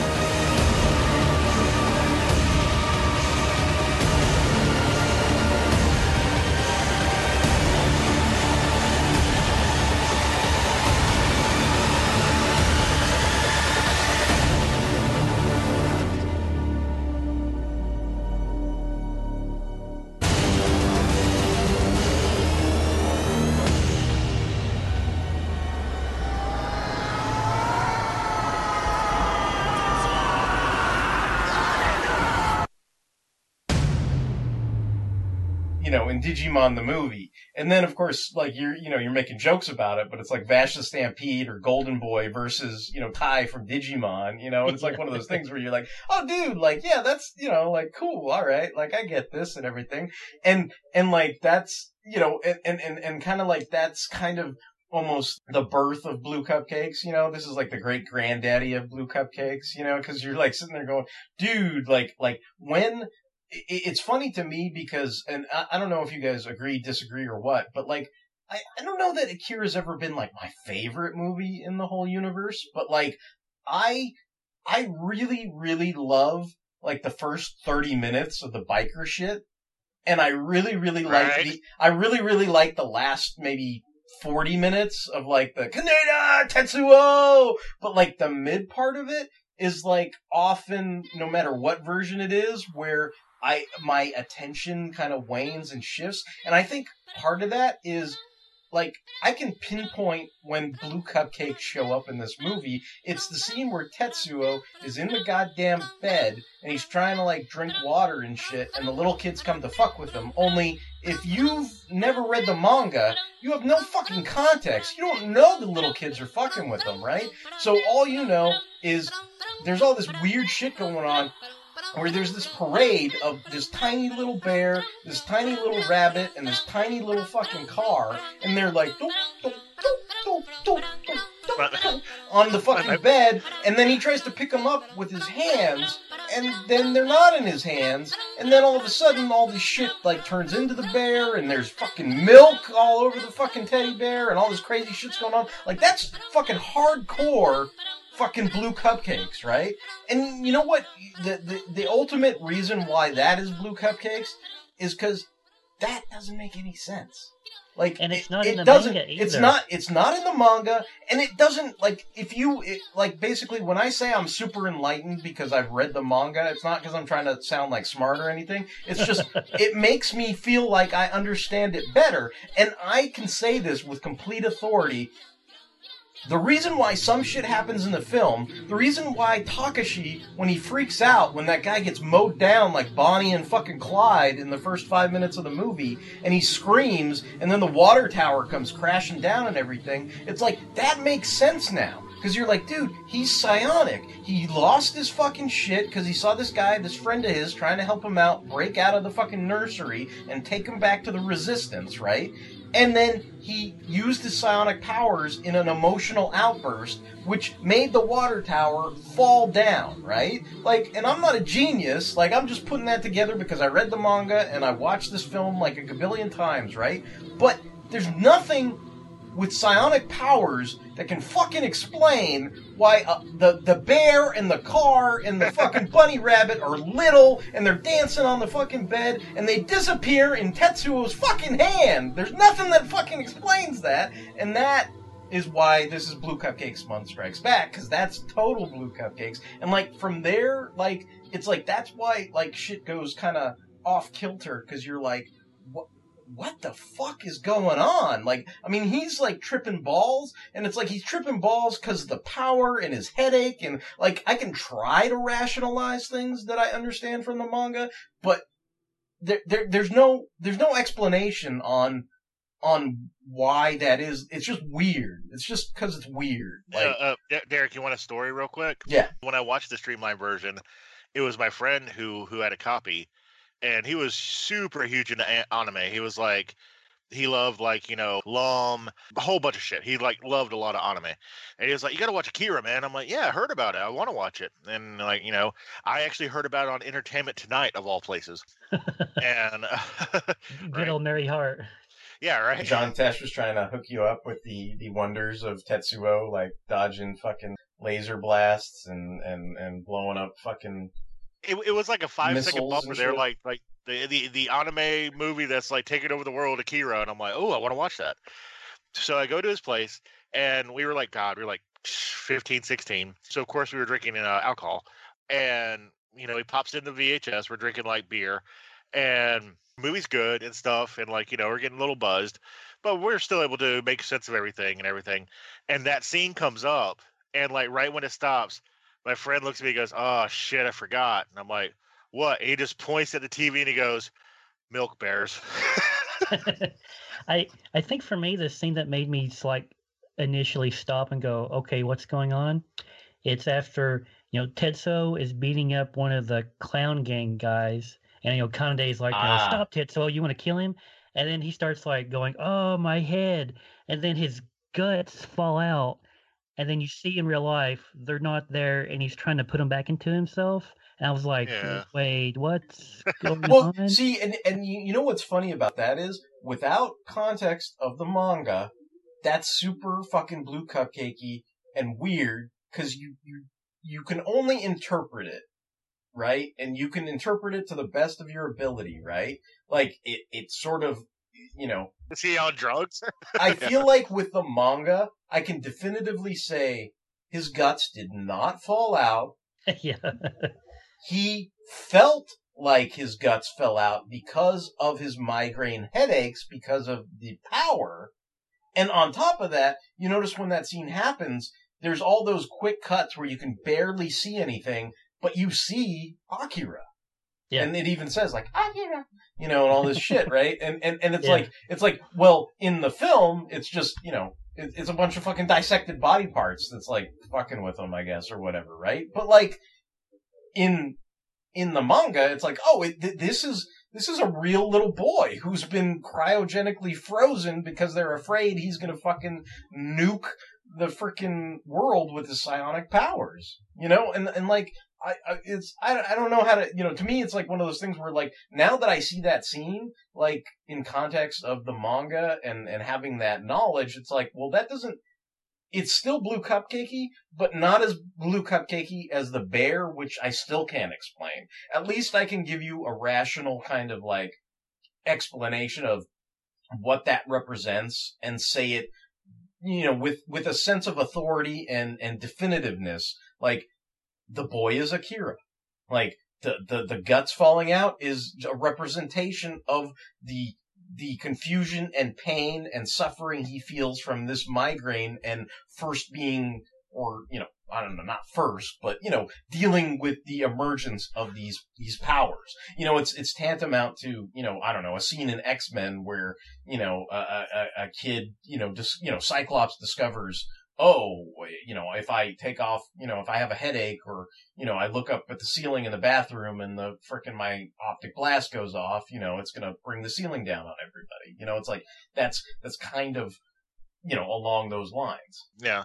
Well, I mean, but in the movie, it's it's a visual representation, but you wouldn't get that in a movie, it's when a guy's talking to somebody, it's like a CIA movie or some bullshit, some random setup. And the guy's like, "I'm just spilling my guts to you." They don't cut to a scene of the guy's guts all over the pavement, No, I agree completely that without any frame of reference or context, that is definitely a scene where you're what the fuck is going on? And I mean, even to me, I think, that for years, I think when I watch these films, I guess jumping ahead to, Tetsuo's amorphous blob stuff. I don't see it as an amorphous blob anymore.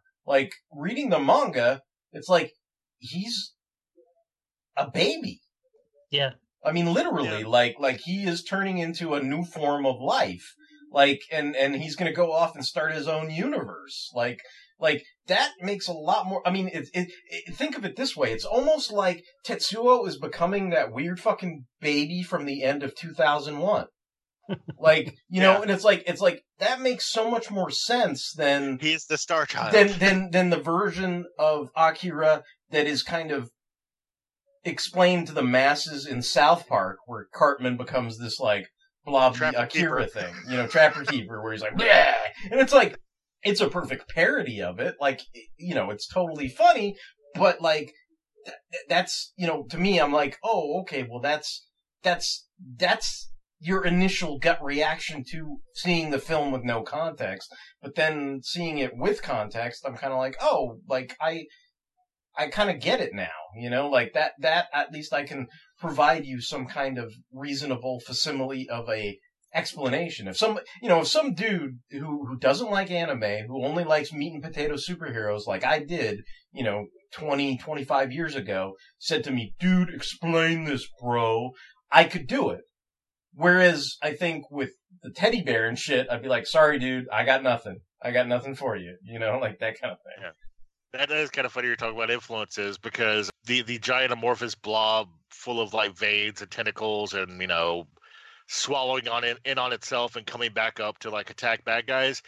It is kind of funny how in modern pop culture, especially in the West, that's usually played for laughs nowadays. Like I see it in a lot of comedy things like South Park or something, you know, it's like, it's scary, but it's also like, oh, that's so gross, you know, where they didn't get the context either. They're like, that makes no sense in the movie. It's like, I don't get it.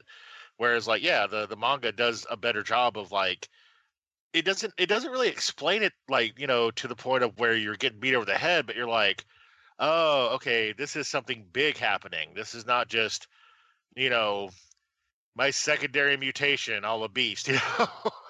It's, I guess, to go back to Justin's kind of interest in Kaori, you know, like that's an interesting divergence to bring up. Like, not only is she part of Tetsuo's harem and, you know, she does also die at the end of the manga, but it's in a very different fashion. You know, she's basically, like Justin was saying, the mother hen to Tetsuo and Akira, and then eventually that swarmy guy who brought her into the whole Neo Tokyo Empire in the first place, like now he's kind of turned on his master, essentially. It's like him and Akira are going to take out Tetsuo, and then she's running off to warn him, you know, Master Tetsuo, and he shoots her in the back.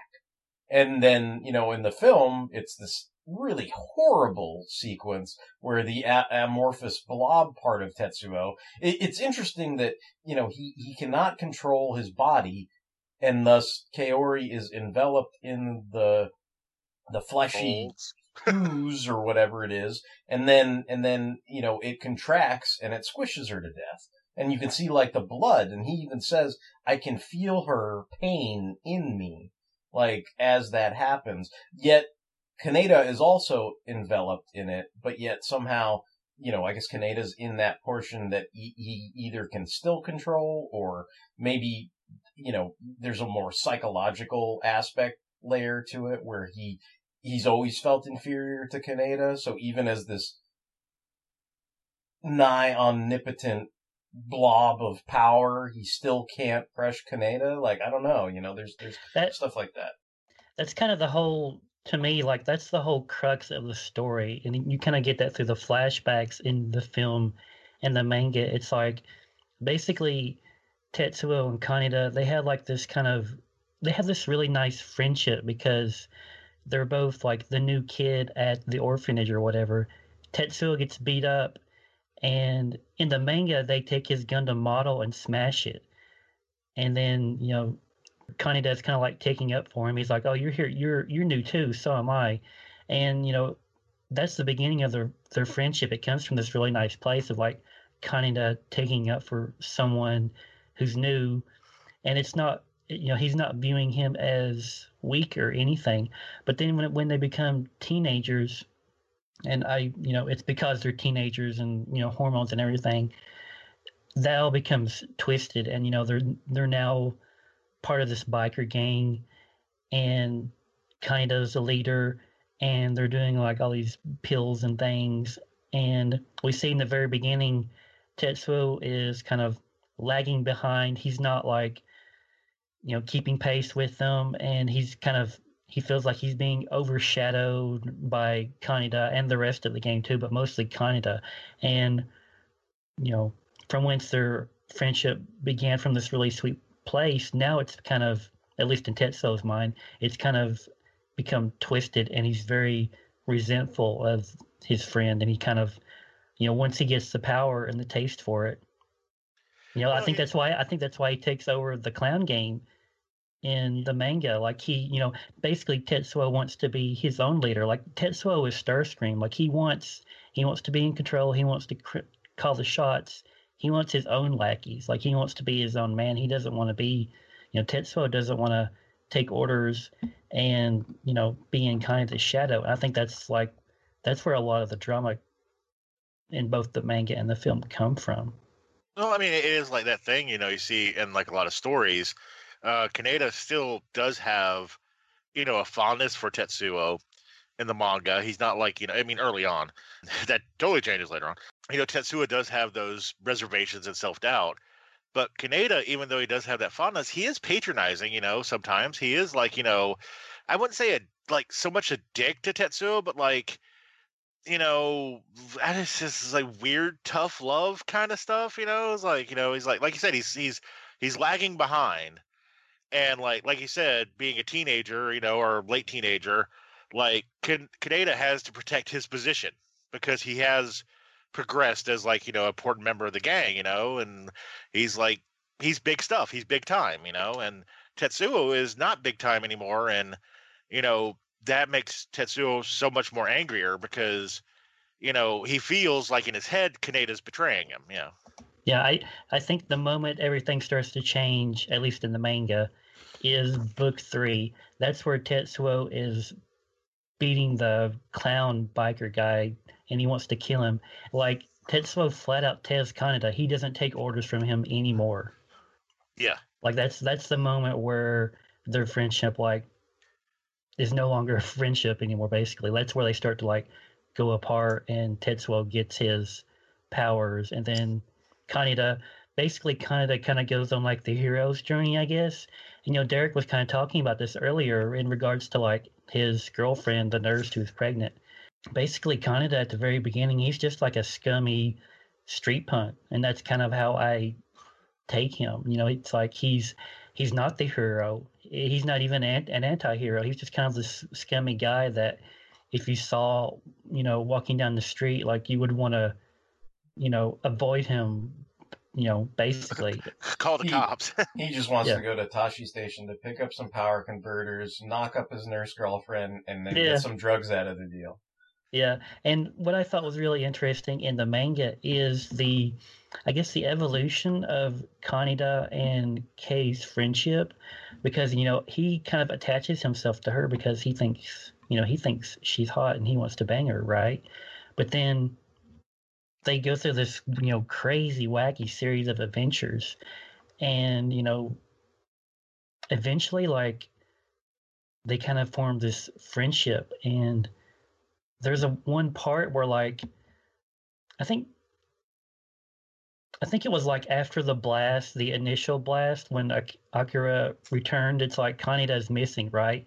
When he returns, Kei is genuinely happy to see him, and I think that's the moment when she kind of got over him being kind of a scummy guy, and she was like, oh, he's not so scummy anymore. We've been, doing the resistance thing, we've been saving each other lives, and he's not such a scummy guy anymore. She was genuinely happy to see him, and and eventually they do kind of share a little moment where they kiss.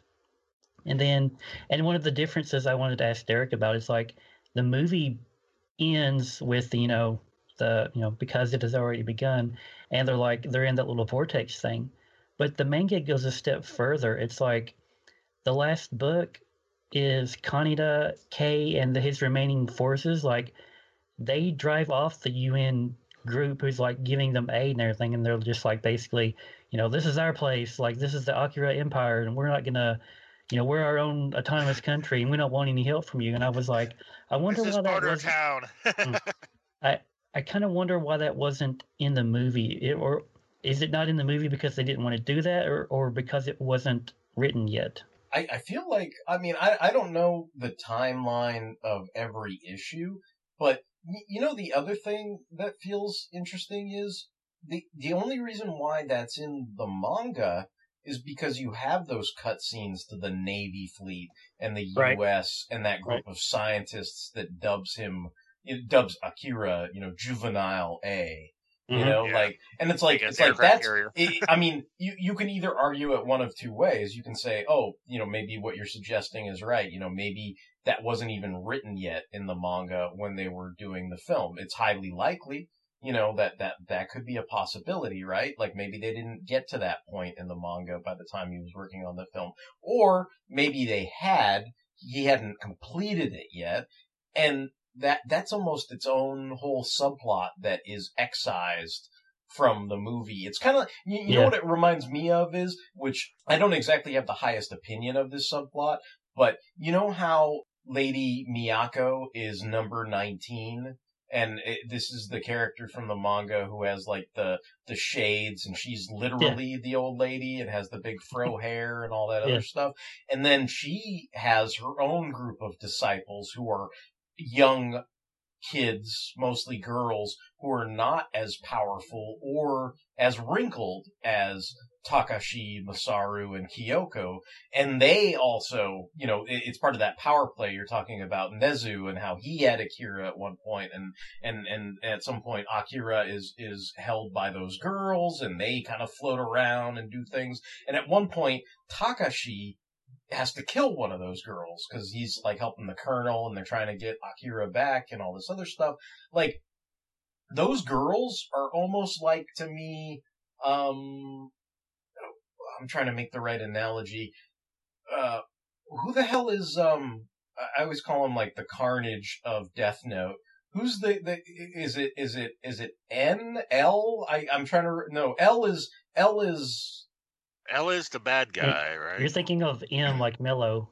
Oh, Mello, yes. Like, because L is the real guy, and then they go to M, right? Which is Mello for the next half of Death Note. And I was always kind of like, super disappointed because, like, to me, L is like the real character, right? He's the guy. He's Kira's opposite. Batman to his Joker, freaking, I don't know. In my cheesy analogy, Venom to his Spider-Man, whatever, right? But then it's like, it's like, wait, we gotta extend Spider-Man for another 25 episodes to make 50 episodes of this anime. And it's like, well, who do we have other than Venom? Well, let's bring in Carnage for another 25 episodes. And you're like, oh man, you're not that cool. Like this is not cool. And I feel like those girls are like the mellows of that manga, where it's like that subplot didn't really hold my interest all that much, but I find it leads to like really interesting stuff because it's almost like Takashi kills that one girl, and it's almost like he's punished because Nezu tries to shoot Akira in the head and then ends up shooting Takashi in the head. Yeah. And then that like totally is divergent, and it's almost like at the end of the film version, this is the point where it really diverges, where, Takashi gets shot in the head, Akira does another fucking meltdown, and that's where Neo Tokyo becomes this Fist of the North Star wasteland and all that other kind of stuff.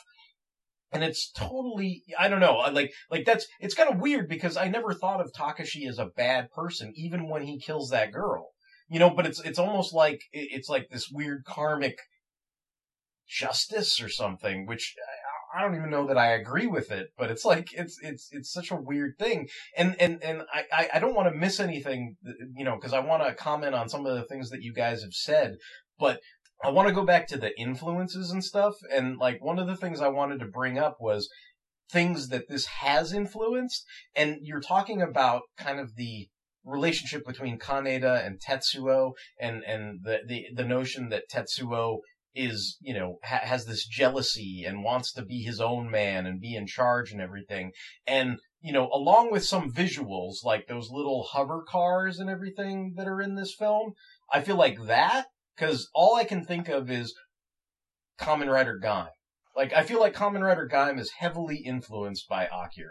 Like, there's the little hover cars, and like, there's that scene where, you know, you've got Yggdrasil, and they have their own little hover cars, and Michi is fighting them in the sewers. It's just like when Kei and Kaneda are in the sewers, and they've all got those hover cars, and they're doing all this stuff and shooting the guys out of the hover cars, and they crash and explode and all that other stuff. And then on a more deeper level, you know, you've got Michi, and you've got I'm gonna get all confused now because I've got all the K names. Just call them Melon Arms. No, but you've got Kota, you know, and like Kota, being like Kaneda, you know what I mean? Like, I mean, he's not. I think Kota is a much nicer human being at the outset than Kaneda is, but the idea that Kota still goes on this heroic journey. He maybe is a little more naive about Michi, and he probably doesn't ride Michi as hard, you know, as Kaneda does Tetsuo. But the notion that there is this level of kind of jealousy and this power struggle and the notion that he, you know, basically, I mean, you know, let's be honest, like, everybody wants to pull out their dicks and measure them. You know what I mean? Like, they both have that kind of teenage rivalry, you know, keeping up with the Joneses kind of situation. Everybody loves Kota.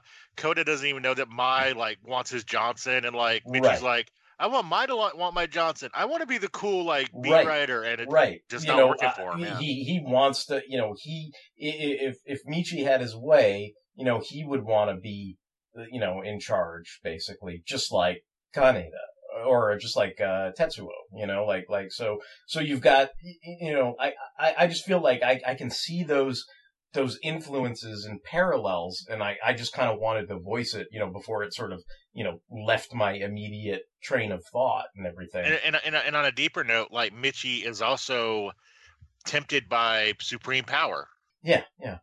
You know, he wants the Godlock Sea to basically rule the world, and he'll make everything better. I mean, in some ways, it's kind of inverse of what happens, because, you know, Tetsuo does get absorbed by Akira and goes off to start his Big Bang, and he's like, I am Tetsuo and all that stuff. You know, Michi does not do that. No. He stays earthbound, but Kota kind of does become a god level, you know, Akira level powered individual, you know, like, so in some sense, it's almost like, you know, Gaim is like, what if Kaneda became, you know, an Akira level powered person, you know, like, kind of thing. But I mean, you know, there's, and in some ways, you know, the Colonel is a lot like, Takatora, you know, like the guy who's burdening, you know, bears the burden of all this knowledge, and he's trying to fight the impending doom, but he can't, you know, like those kind of things.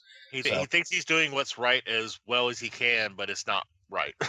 You know, I had a better appreciation for the Colonel once I read the manga, because in the film, I just kind of saw him as just the opposition. I mean, I know he's trying to maintain law and order, and he'll go as far as, you know, removing the council and taking power himself, but I kind of was never really on his side, I guess, in the film. But having read the manga, I have a much better appreciation for that character.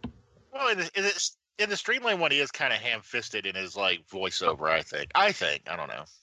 No, I can see that. I was just going to comment on what a douchebag I think Nezu is. I mean, Nezu is a politician through and through. Yep. You know, like, Nezu is part of the same council that the Colonel gets chastised by, but yet he's actually actively funding the resistance that's trying to topple the very council that he's a part of. Like, he's such a douche.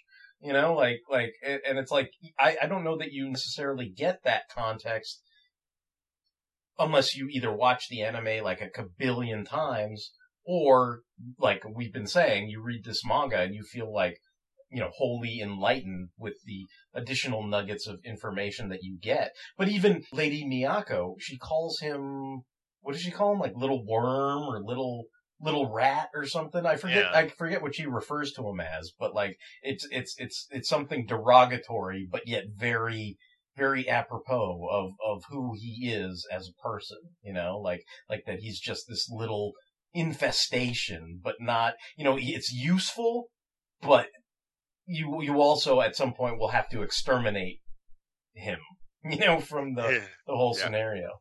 He's a little cog in a machine, and you can replace it easily. Yeah. I mean, one of the things I thought was weird is there is a video on YouTube where they try to give you one of these bite-sized. Here are the differences between the manga and the film. And they watched that. Yeah, and they go through the whole thing. The one thing that I kind of took issue with, after having examined this in detail, is they bring up how. I guess what they're trying to say is Lady Miyako is in the anime, but I don't think so. One, they say, oh, and the dub, incorrectly gave Lady Miyako a man's voice. But I'm like, number one, if you listen to the Japanese audio, that dude is a man, with the fro and all that other stuff. And then on top of that, that guy is just supposed to be a priest that's worshiping Akira with a bunch of other kind of religious zealots. He does not have the 19 on his hand.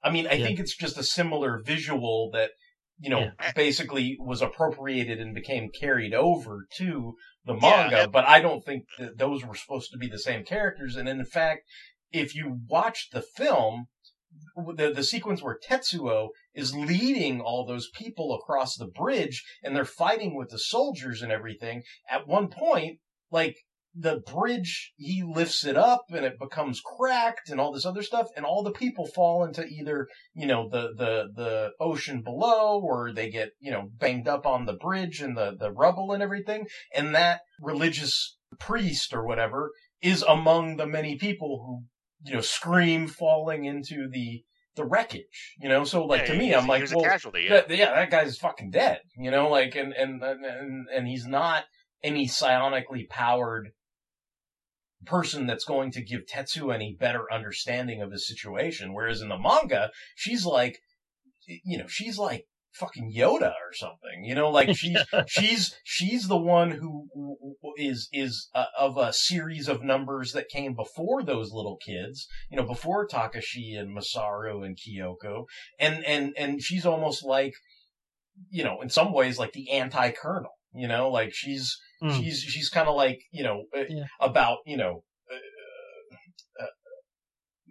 it's not so much that she's about, fighting per se, even though she's kind of in her own way aligned with this resistance, right? But she seems to be, when they get into that post-apocalyptic Fist of the North Star era of the manga, she's the one who basically is using the powers to heal people and give them food that's not poisoned. Whereas I think, Tetsuo, his empire with Akira, yes, they occasionally heal somebody as a big dog and pony show, like one of these kind of, I don't know, these kind of religious shows, where they would refer to them as snake oil salesmen, where it's praise Jesus, he's alive, or what, that kind of shit that they're doing in the middle of this dystopian, scenario. And then on top of that, all the soup and stuff that they feed these, hungry,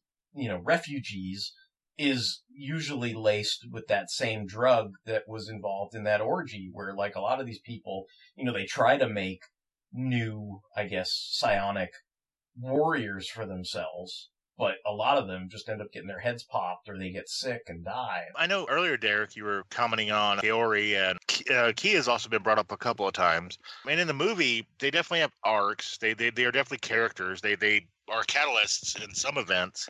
But I felt in the manga, they really get fleshed out a lot better. You feel really bad about Kaori, and Ki is fucking a pretty fucking badass character. It's weird. I've probably pronounced it a bunch of different ways, but I know, just to keep things straight with what me and Justin have been saying, we're talking about Kaori and K. But I know at some point, probably even in my synopsis, I think I called her Kaori, because that's kind of how it's spelled. But I know they call her Kaori in most of the decent dubs, so that's probably the way you're supposed to say it. So I read the manga parts later I watched the movie, so that I No, stuck in my yeah, head. yeah. No. I know even like I noticed when I was writing synopses, in the epic manga, it actually spells her name Kay, and then they say K, but then I think in some romanizations they spell it Kei, but it's still K, so, but yeah, I mean, and I'm not trying to like call you out or anything like that. I'm just saying like, I know I've done the same thing a lot where sometimes I probably should say, Masaru instead of Masaru, but I sometimes I accentuate the wrong vowels and stuff like that. But Derek, I always have you on DJ Sahara. Yes, exactly, exactly. Like I'm not throwing any stones. I'm just pointing out that there I have self-corrected even within this podcast myself. So I'm just kind of pointing that out.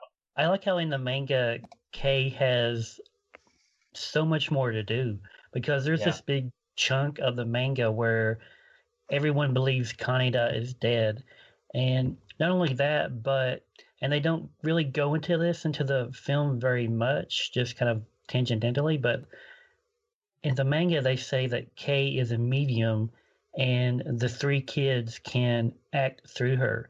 And in the film we see Kyoko kind of, I always assumed in the film Kyoko was just possessing Kay and her like that. But in the manga, they pretty much say that she's a medium and they can work through her. And I mean, they do a lot of crazy stuff with Kay that way. I mean, she even goes up to the Soul satellite and starts firing it. I was just like, whoa! Like she has so much more to do in the manga, and I kind of appreciated that. Well, to put it in terms that all these newfangled kids that listen to our podcast will understand, if Lady Miyako is the Yoda of Akira, Kay is the Rey of Akira. So, yeah. Hashtag feminism. No. Hashtag feminism. We got this. We're strong women. Yeah. Hashtag feminism. Hashtag feminism. Hashtag feminism. But no, but like that is really refreshing, because Kaori, like I said, she's a catalytic part near the end of the movie, like you were saying, when she gets enveloped and stuff. But like, especially like, the Streamline dub is like, I just kind of got the idea that like she was this girl Tetsuo wants, and she's there, and hey, and in the manga, like, she does have this arc, she's this survivor of this orgy, and she takes care of Akira, the spine and eyeballs from the movie. We're talking about Kaori now. Kaori, yeah. I keep saying Kaori, sorry. Kaori. And like, she she does stuff. She actually has like, interactions and stuff, and like other than getting sort of horribly victimized and then squished in a fleshy pound of hamburger. Like, yeah, exactly. In the anime, it's weird. Like I mean, you feel horribly bad for her in both scenarios. Yes, it's interesting because it's like the author had the same place he was heading towards, or he wanted to evoke the same emotions out of you. But she was going to a bad end, yeah. But they just happened in completely different ways, that's one of those things where that's why I thought this was so worth exploring, because it's like, it's hard to discuss this unless somebody's actually like sat down and looked at both versions, because sometimes you feel like you're talking to a wall or like something where you're like, or a canyon or something where it's like, I've read the manga,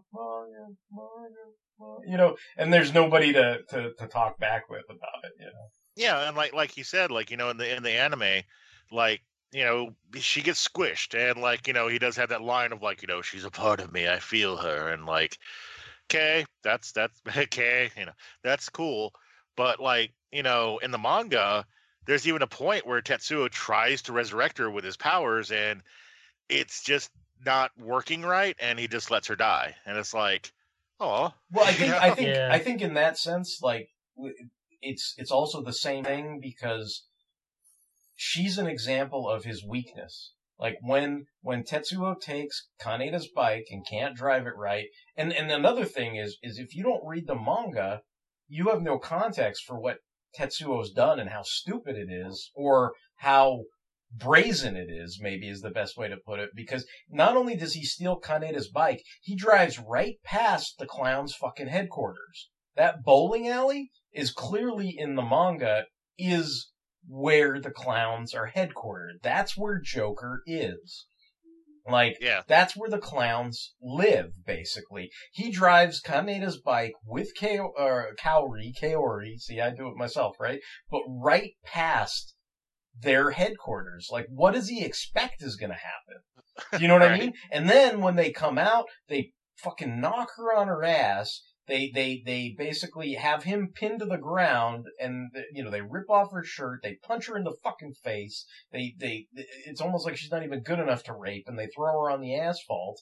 And he's like, "What are you gonna do?" And Tetsuo is about as helpless as Rick in The Walking Dead when Negan walks up with his fucking bat. And the aftermath is, Kaneda comes in, does the Batman bike thing that's appropriated in Mask of the Phantasm, except with a kick instead of a punch, and they drive off, those clowns, and then that's where, Justin's talking about, Tetsuo's gonna beat the shit out of that one guy and kill him, right? And I think the point with that scene is, like, Kaori even comes up and wants to be like, Tetsuo, it's okay. Like, it's not your fault. Like, she still has a connection to him and doesn't want him to feel, impotent or weak, victimized, or whatever, right? But just her face, like, that just drives him crazy, because that's like, it's like a textbook. Like, look, she's got no shirt. They had to put a fucking jacket on her, and her face is all mashed up. Like, that's why he flips out and is like, "Shut up! I don't want to look at you. You're a living, breathing example of my impetus, or my, like, and it's just like one of those things where, like, that just drives him fucking crazy, like that's probably why he has the little, migraine meltdown in the middle of all that too, like, where it's just more than he can physically bear, It was a domino effect. He went from trying to be cool to failing to defend himself to having someone that he had some kind of feelings for get horribly assaulted, and he did nothing, and he couldn't do anything. Not that he did nothing. He could not do anything. There wasn't anything he could do. That's, I mean, that's kind of his whole arc. He's always. He's not even second best. He's an afterthought. He's not like the second in command. He's not Kaneda's second in command. He's Kaneda's stupid little friend. That's how he sees himself, especially. And then that leads to what happens in the manga and in the film. There, like, this great sense of overcompensation. Like it's like, what did he need to have an orgy with 3 girls? Like, really? No, like, but it made him feel good a little bit. There was a part of him that really that's the whole point. There's like this kind of, did he need to steal Kaneda's bike? Does he still, like, in the film, does he still need Kaneda's bike? Like, did he have to kill Yamagata? It's weird. In the film, he kills Yamagata off camera, and then the next time you see Kai, like, he's crying about it, and you can tell that's what happened. But then in the manga, it's like, it's straight up, like, you see him do it. He does it in front of Kaneda. Like, they go to a warehouse and they have this big fight, and Kaneda's gonna, like, I forget, he doesn't have the laser at that point. I think he has, like, a Magnum or something, like some gun, a handgun or something like that, and he's trying to, like, shoot Tetsuo with it and everything. Like, and so, like, you've got those kind of sequences where you're like, oh, geez, man, it's like he's so kind of jealous and feels, so inadequate that the only way he can, erase that inadequacy is to, like, actually, like, murder his friends, like it's kind of a weird thing. He's almost showing off to no one but himself. Well, and that's one of those things where where you start to wonder, because there is the descriptions and context of, Kaneda reaches out to Tetsuo and his blobby baby mass and kind of keys in on what's left of Tetsuo's humanity and blah, blah, blah, blah, blah. But then it kind of goes back to that thing where, how abhorrent I found the whole, Kaneda knocking up the nurse and she aborts the kid and all that stuff. It's like him killing Yamagata is almost the same thing for Tetsuo in the manga for me. Where it's like, you go, well, how could you possibly find the humanity in a guy who did that? Like Yamagata is kind of like, the best parts of Flash Thompson, like anything that like, something like me and Mike would say, like, oh, all the good parts of Flash Thompson, where he was like the coach and taught kids and he was the war veteran and was Pete's good buddy in those scenarios. Like all those good parts is kind of how I see Yamagata. He's a good soldier. Yeah. Or like, I know not all of you guys are familiar, but like I'm thinking of Kuwabara from Yu Yu Hakusho. Like they're similar, like this kind of, he's boisterous, he's loud, he's a little obnoxious, but deep down he's got like this really good heart, and he's loyal and steadfast and true and all this kind of stuff. And you're just like, man, like it's like you killed the fucking Tucker on Enterprise, Tetsuo. Like you just ripped the heart out of that, the capsules, and it's like one of those things where you're kind of like, wow, like how, you're kind of like, how could there ever be any coming back from that? Like that's one of those things where, I mean, I guess, at some point you look at it and go, oh, well, if Mitchie can come back from it, then I guess anybody can come back from it. But, like that's, that, those are some things that go through your head when you're reading the different versions and watching the film. Yeah. But at least, what's his name again? Melon Arms or whatever. Takatora? Takatora. He did have a little bit of shade on him. Like, you could, like, see that he was being, like, secretive and stuff. But, like, like you said, that guy was, like, he was just a pretty damn decent guy. And, like, when Tetsuo, like, did that, it was just like, ouch, damn. You're like... But I think what Justin's getting at, I kind of compared Takatora to the Colonel, The Colonel, and, like, that's... Again, like, I mean, you could get into endless arguments. I mean, to me, it's kind of like having arguments over J. Jonah Jameson. Like you sometimes he's good, sometimes he sucks. Yeah. Some people are quick to point out what a douchebag he is, and other people like me maybe, see some of the, good-natured aspects of the character and think that, when he, basically he's paying off people for spider slayers, like maybe that's a little too much, and stuff like that. But, you're always going to have like those type of probably debates or gray areas with the context of, depending on what version where you're looking at the manga or the film or whatever. But, I think those are, those are probably valid discussions to have. Well, I know one thing that I really got out of the manga, and I've hit on this a few times, with Kaneda and Tetsuo. It doesn't really matter as far as who's the hero, who's the bad guy. They are the main characters of this thing. I mean, you do have Akira. He is definitely a large part of it. With Tetsuo, it's really weird because in the anime, like you said, he does come off a bit whiny, especially in the streamlined version. He's not nearly as bad in the Pioneer one.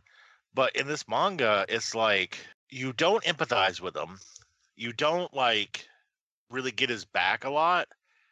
But you're like, holy shit, I could see how this person could fall down that quick. How they could go from this extreme to this extreme. Because he basically goes from being a piece of trash in his mind to being a god. And, like, in the anime, I don't think you really get that transition as well. I think they did the best they could for 2 hours. But they have a lot more story they could delve into here. And you really do see, like, Tetsuo just get corrupted. And like I said, it's hard to empathize with the character because he does some horrible things. But, like, I mean, is it kind of like, just as a storytelling mechanic, how they portrayed him, does it kind of make sense in your eyes? Like, yeah, I mean, if you feel that shitty about yourself, if you're like that engrossed in jealousy and, like, self-loathing, if you get this power by some happenstance, would you become a monster? And I'm sure that's probably one of the reasons they did that with him. I think most of Tetsuo's impetus comes from those teenage feelings, that he has Kaneda. They used to be really good friends, and now Kaneda is kind of over him in a way. He's overshadowing him. And not only that, just imagine maybe you're back in high school and you had those moments where people were either picking on you or bullying you or beating you up. And, maybe you were, awkward around girls and asking them out, and maybe you didn't have success with that. So just take that person and give them ultimate power and watch what happens. Like I think Tetsuo is just kind of the ultimate oppressed teenager's fantasy. It's like he has all this power, so he's gonna do whatever he wants. He's gonna take over.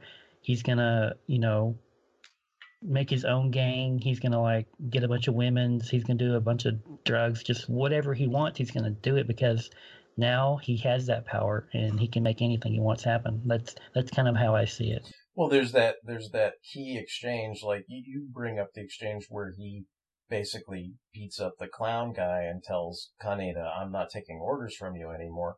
But I think one of the other key exchanges in the film is when they're in the nursery and Kaneda's basically like, "Hey, dude, I'm here to save you." And he's like, "Oh, you're here to save me? Well, I'm not going to need saving anymore, Connie." And it's like the reason why he says that, I think in the Japanese version, because it's interesting because somebody like Kay probably doesn't call him Kaneda-chan or, whatever, but at some point they eventually do become really familiar and start saying that, right? But whereas I think Tetsuo says it in a derogatory way where it's like, "Hey, Kaneda-chan," like fuck you, asshole. Where it's supposed to be endearing, but it's not, where he's calling him by a nickname without permission to empower himself by demeaning the person that's actually just trying to help him, or at least, that's the notion, Yeah, he's not saying thank you, but I got this. He's saying, shut up, I got this. Yeah, or it's like there's going to be no need for you to, got me anymore, or whatever, however you want to sort of phrase it, right? And that's, it's weird. Like there's something I wanted to ask Justin about is, and we haven't really brought this up, but I talking about Joker and the clowns, I mean, I kind of want to bring up Mike because he's always fond of talking about the whole rival fusion thing. And I think that's an aspect of this manga that, never finds its way. Yeah, never finds its way into the film. I mean, Joker is obviously super famous because he's part of that cool bike scene that like I was saying, that's that first 30 minutes of the film that you're very, very engaged in. And he's got a cool visual. He's this big, giant, bald, fat guy. He's got the clown makeup. His name's the Joker. Like, if you're into American comics, the Joker is a name you're going to recognize. And then on top of that, like, him and Kaneda have this kind of chicken, game of chicken with the bikes, and Kaneda's the one who comes out on top and all this other kind of stuff. And so you're already sort of invested in that. And, what's interesting is on top of that, it's like Tetsuo kind of makes Joker his bitch, in the manga, where he's basically now running the clowns. But then after the whole Neo Tokyo, explosion dystopian thing, it's like pretty much Joker becomes like, I mean, him and Kai are kind of, friends, or at least, they're working together for the greater good. And then it's like him and when Kaneda finally comes back from frickin' the Speed Force, for lack of a better term, that they become, allies. And that's why I bring up the whole, I mean, essentially you wouldn't know it by watching the film Akira, but Joker and Kaneda are like the textbook fucking definition of rival fusion. They were bitter fucking rivals in Neo Tokyo, but post-apocalyptic Neo Tokyo, they must work together to fucking fight Tetsuo. I mean, that they have no choice. You know, when McFarlane made some figures from Akira, one of the figures they made was Joker. And I never understood that until I read the manga, because I was like, is Joker really that iconic from the film? Like, to me, he wasn't. But, you know, having read the manga, I'm like, okay, I get that now. I know why there's a Joker figure from McFarlane Toys, because, you know, in the manga, he's kind of the Vegeta. Like, they fight him and then they team up and he helps in whatever goal they're trying to accomplish, either taking back the kids or just flat out trying to kill Tetsuo. Like, he's there helping them. Yeah, maybe like somebody who's doing the toys was just like, you know, they were having like the Larry meeting, and it was like, being an independent toy company, it was like, oh, we need another figure for this line. And somebody's like, oh, we could do Joker. And they're like, he wasn't even in the movie that much. And like, some guy's like, well, if you read the manga, he's actually rather important. And they're like, oh, okay. You know? Well, you know, what's interesting is that line of figures, I think, does lean towards the manga too, because you've got that, you know, again, it's McFarlane, so I wouldn't exactly call it an action figure, but you've got that whole diorama with Akira, you know, where the little kid, and then he's sitting on the base where it's his throne, and it's got, you know, Akira in what I guess they refer to as Akira Red, you know, with the letters and all that other kind of stuff. He's got the big 28 behind him. Yeah. You know, I didn't buy that because I was just familiar with the film. I was like, and I remember like picking that toy up at KB and looking at it, and I'm like, this isn't in the movie. In the movie, he's like body parts, and you only see him for like a couple seconds, and he's not ever on the throne or wearing this little, you know, kind of like mini cape or anything. So I wasn't familiar with it, so I didn't buy it. Like I've got Kaneda and Tetsuo, and that's it. And, you know, now, like I said, with Joker, having read the manga, I'm like, I get why they made that. But at the time, I was just like, is this from like a deleted scene or something? Like I wasn't sure, you know, I wasn't familiar with the manga at all, so I didn't get it. Yeah, actually, that was going to be my avatar tonight. It was going to be him on his throne from the manga, and it wouldn't download correctly. I think it was on like a site. I just wanted the helix from one of the issues. So it's a cool image. You know what I was going to ask was, and I'm trying to remember, because I don't think I bought any of those Akira toys from McFarlane, but like, was there a version of Kaneda that you could actually use to ride on the bike, or were you just supposed to pose Kaneda next to the bike or something? I don't know if he could actually ride the bike. I just know I didn't buy the bike myself, but yeah, I don't know. Yeah, I know he came with a bike. I know it was a special set. But just like Justin, I don't know if he was, like you said, Derek, it is McFarlane. I don't know if he's articulate enough to actually ride it. Yeah, that's why I call them figures, not action figures. Yeah. No, I'm actually positive that Kaneda one cannot ride the bike, but I don't know if they made like some kind of separate one that you could actually, you know, I don't know, stick on the bike or something like that. But I'm sure like some Japanese company somewhere probably made a Kaneda that is actually on his bike. I think there's like maybe like a 1/12 version, like kind of like one of those MediaCom or you know, not Hot Toys, but you know, kind of like that, where there's like a bike and you can, you know, he's got the clothes, you know, full clothed, and you can put him on the bike and all that kind of stuff. Isn't it crazy that like if you're a fan of the movie or the manga, like how iconic Kaneda's bike actually is? Yeah. Like, you know, there's speaking of YouTube videos, I know there's some YouTube video where somebody made a working version of that bike and, you know, things like that. Like, you know, obviously like the jacket is pretty iconic too, but like the bike itself, I think is something that, you know, as much as Tetsuo covets the bike, like the audience of this film probably is like Tetsuo-like in that way, you know, where they see that bike and sort of covet it as well. Whether you want to own a plastic toy or build a working real life model of the bike yourself. Like there is that aspect where you kind of prize and cherish and covet that, you know, Kaneda's bike. It looks like as far as the McFarlane toys go, there was a separate bike that you could pose alongside that Kaneda. And then there was a box set with Kaneda sitting on the bike already posed. Oh, okay. And that was a different scale, right? If I'm remembering right. It looks like it. Okay. I was wondering, but I couldn't remember for sure. All right. I was just going to say, as like a technical guy, you guys know I love robots and vehicles and stuff. The Batmobile is always going to be my favorite, like, superhero / fantasy car. Love the Batmobile. But honestly, Kaneda's bike, as far as iconic and like just really well designed like vehicles, it would easily be in my top 10 sci-fi fantasy vehicles. It is a very cool bike, yeah. Yeah, I hate to say this because we're having a very, adult conversation and we're talking about like, nuances and everything like that. But that bike is a pussy getter. I'm just saying. Well, apparently it didn't really get Kay's interest right away, but by the end of it, she is riding on the back of it. So, it worked. It worked for the nurse, Derek. Yeah, it totally worked for the nurse, the poor nurse, who I feel totally sorry for. She was all like, "Kaneda-san." Yeah, I guess it's that own nurse's fault for falling for the super cool bike, I guess now.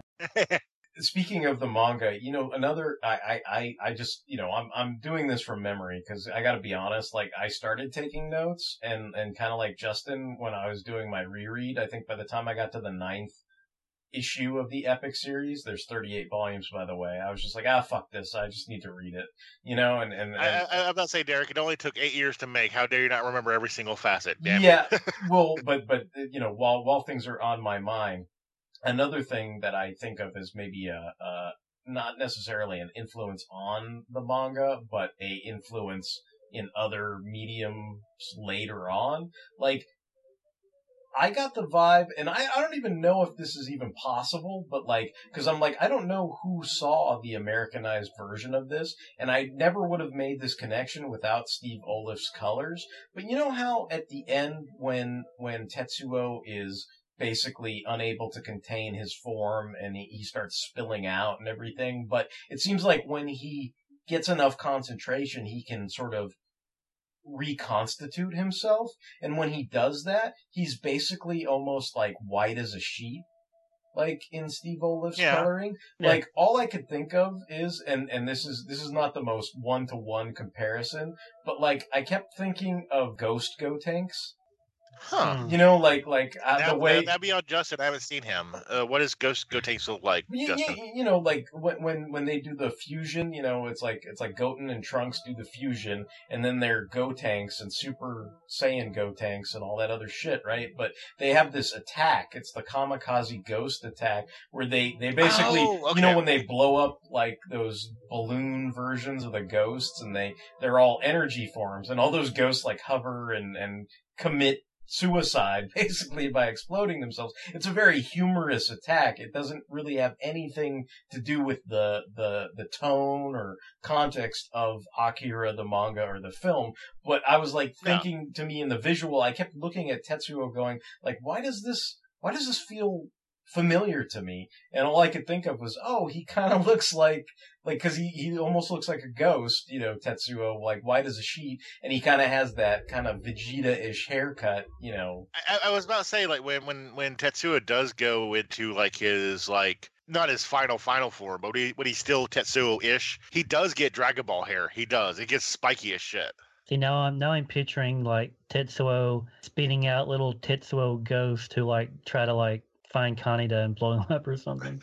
Spit out a bunch of universe-building babies that crush girlfriends and poor nurses who aborted babies and whatever else was going on there. That is an interesting thing, though, about Tetsuo is, like, we've mentioned many times about his amorphous blob form, and, like, it does happen. It's a thing. Giving context, it can be really scary and disturbing, but, like, I'm looking at Justin's avatar, and it is, like, a thing that happened pretty regularly leading up to that. One of Tetsuo's, like, kind of, I guess you would say, trademarks is his left arm. It's, like, metallic sometimes, robotic, and then, it does have this, like, organic turn as he gets more power into his Esper. I think that is actually creepier than like the giant amorphous blob. Just like this, it's almost like it's not a part of him. It's like his arm is a different thing. You know what I thought was interesting is like they like Rob Liefeld those arms, because in the manga it's the left arm and in the film it's the right arm, and I was like, well, I wonder why they did that. Right. I have no idea. All I was going to say about it is there's a strange aspect to what happens to Tetsuo. Like, I don't know. Have you ever had, like, they always say the psychological reason for this is, like, you have, I don't know, great concerns in your life or qualms or whatever. But, like, have you ever had dreams where, like, things were happening to your body? Like, I've had dreams where, like, my teeth were falling out, or I like, have that one all the time.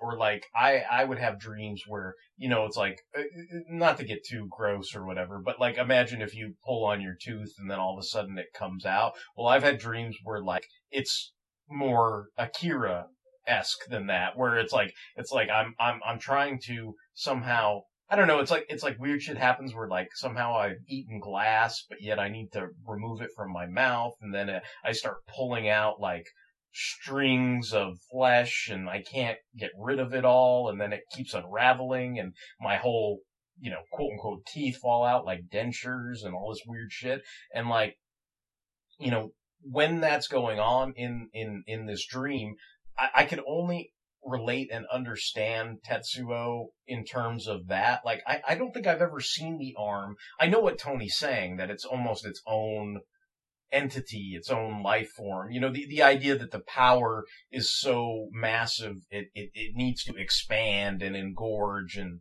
take over its surroundings, and it doesn't really matter, you know, who's in its way, or if it's a girlfriend, or, you know, just some random dude or whatever, you know, that it kills on its path to expanding, you know, like, you know, and I suppose you could play with the metaphor of, you know, expansion and power and countries and yada, yada, yada, yada, but, you know, whatever. But I guess my thinking always was, I always took it as, you know, like my earliest viewings of the film, where you're like, this is so Blue Cupcakey, and how weird would it be if you couldn't control your arm?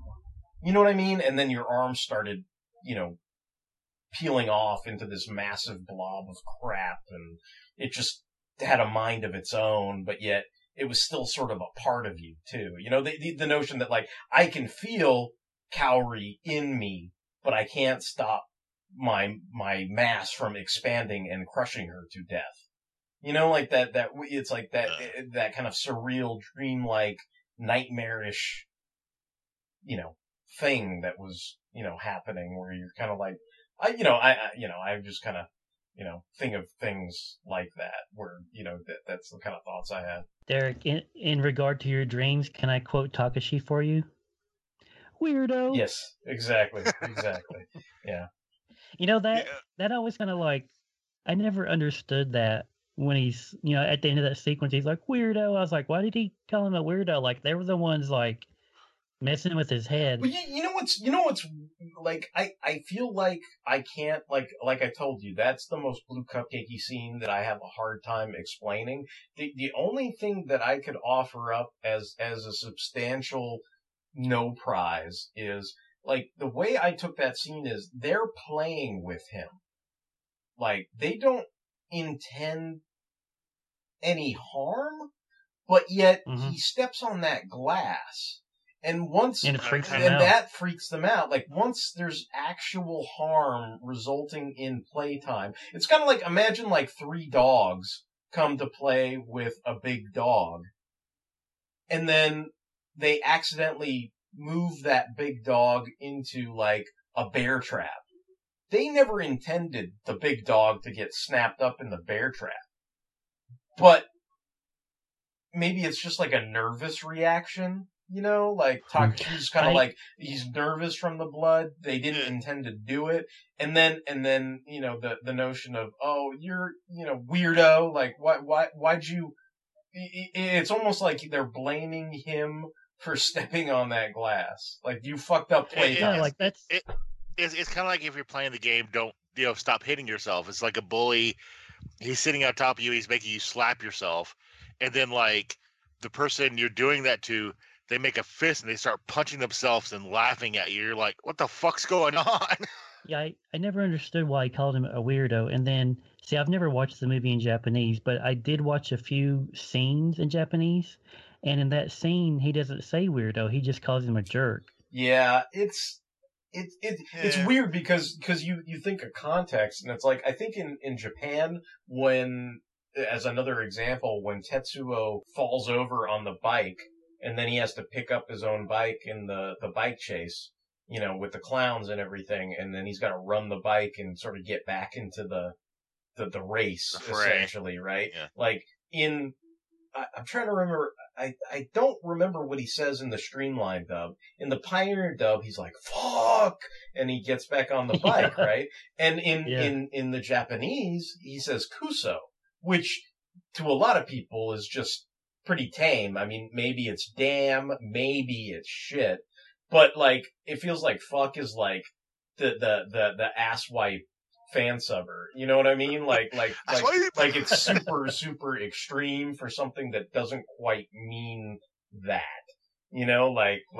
So I don't know. I mean, there are interpretations where I see what you're saying, where it's like, jerk versus weirdo is two different things, but it's like, one, why is he a weirdo and why is he a jerk, right? Those are the questions, right? Either one makes sense. And it's kind of like, and it's almost like one of those things where you're like, well, you feel like, well, you guys are the fucking weirdos.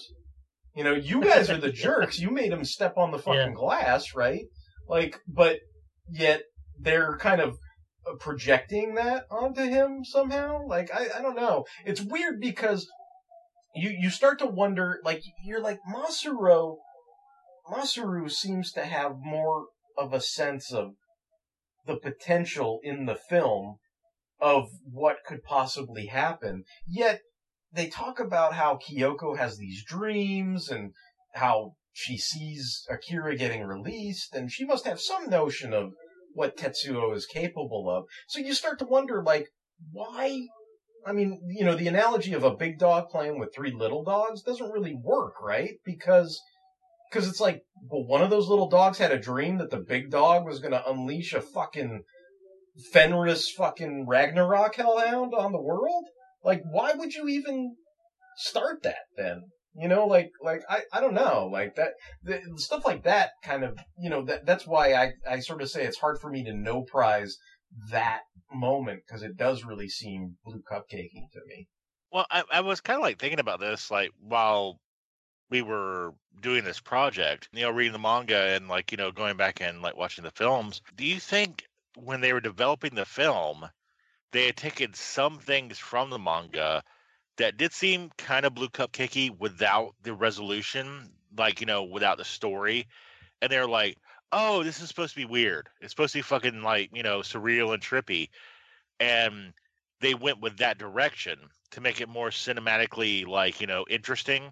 Because, I mean, the animation is great. And those scenes, even if they don't make any fucking sense, you're like, well, that's the thing. That's really nicely animated. Like, do you think they were like, Akira's weird? And then when you read the manga, you're like, no, it's a story that has a beginning and an end, and it makes sense. The only reason why I would maybe counter you is because they're both done by the same guy.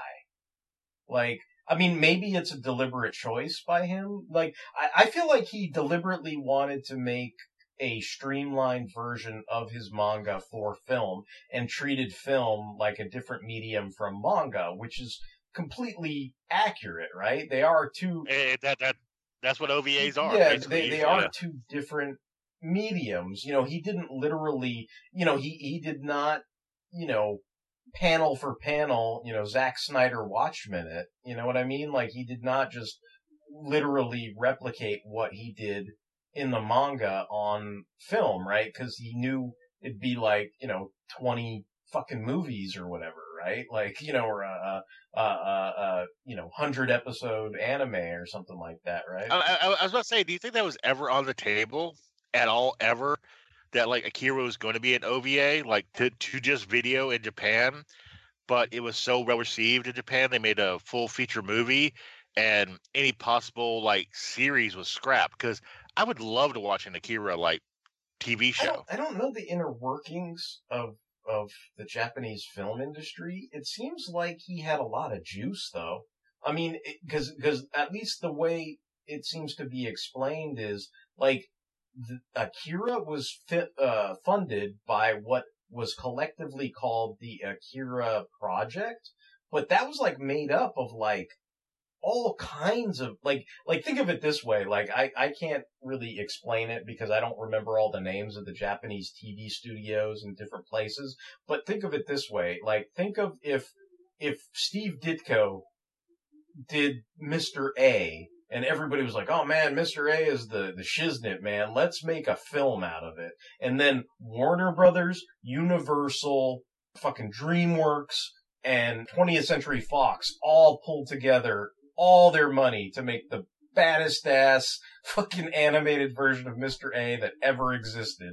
Like, and it would be like if Disney and Warner Brothers were like, fuck it, Justice League versus Avengers, let's do it. Yeah, or whatever. Like, and they just said, okay, we're pooling everybody's money. You know, like that's kind of what it seemed like. So it's like, it could just be a notion of no one studio could have financed this movie on their own.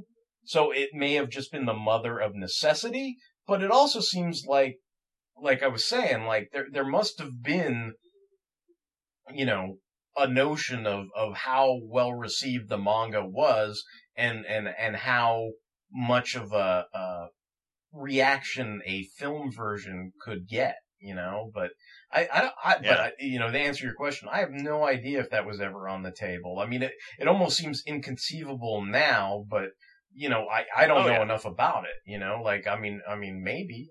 Can I ask you guys a question? Like, do you think they'll ever make the live action version? And if they do, is that something you'd be interested in watching? I can say from my point of view right now, there has been talks of Evangelion for, God, like working on 20 years now. And I think it might be coming out. Maybe. I don't know. I haven't kept it on above the scuttlebutt. But I don't think you could do those kind of stories justice with live action. Like, I don't even like Evangelion that much. Yes, I know. Send all your angry emails to blah, blah, blah. I got your back because I don't like it that much either. Thank you. But like, it is a huge story. It's an epic story. I don't think you could do that in a film, especially we've kind of hit on the fact that it was kind of hard to do Akira in a 2-hour animated movie. Yeah. I mean, that's one of those things where, you know, what would you know, is it going to be one of those things where it's like Addams Family based on the comic strip? Like who knows what, you know, what take you would have on it, what direction you would go in it? Like, would it even be worthwhile to replicate the original film? You know, or would they try to do something different with it? I know the scuttlebutt, as Tony was saying, is that the director of Thor, Watiti, you know, like that he was on tap perhaps to try to do a live action version of Akira, you know, and it's like, what are my thoughts on that? It's kind of like, well, one, I'll believe it when I see it, and two, do I want to see it? I mean, I feel like anime live action films are still where comic book live action films were back when like CBS was making Captain America TV movies. You know, like, so I mean, am I super excited about it? Like, no.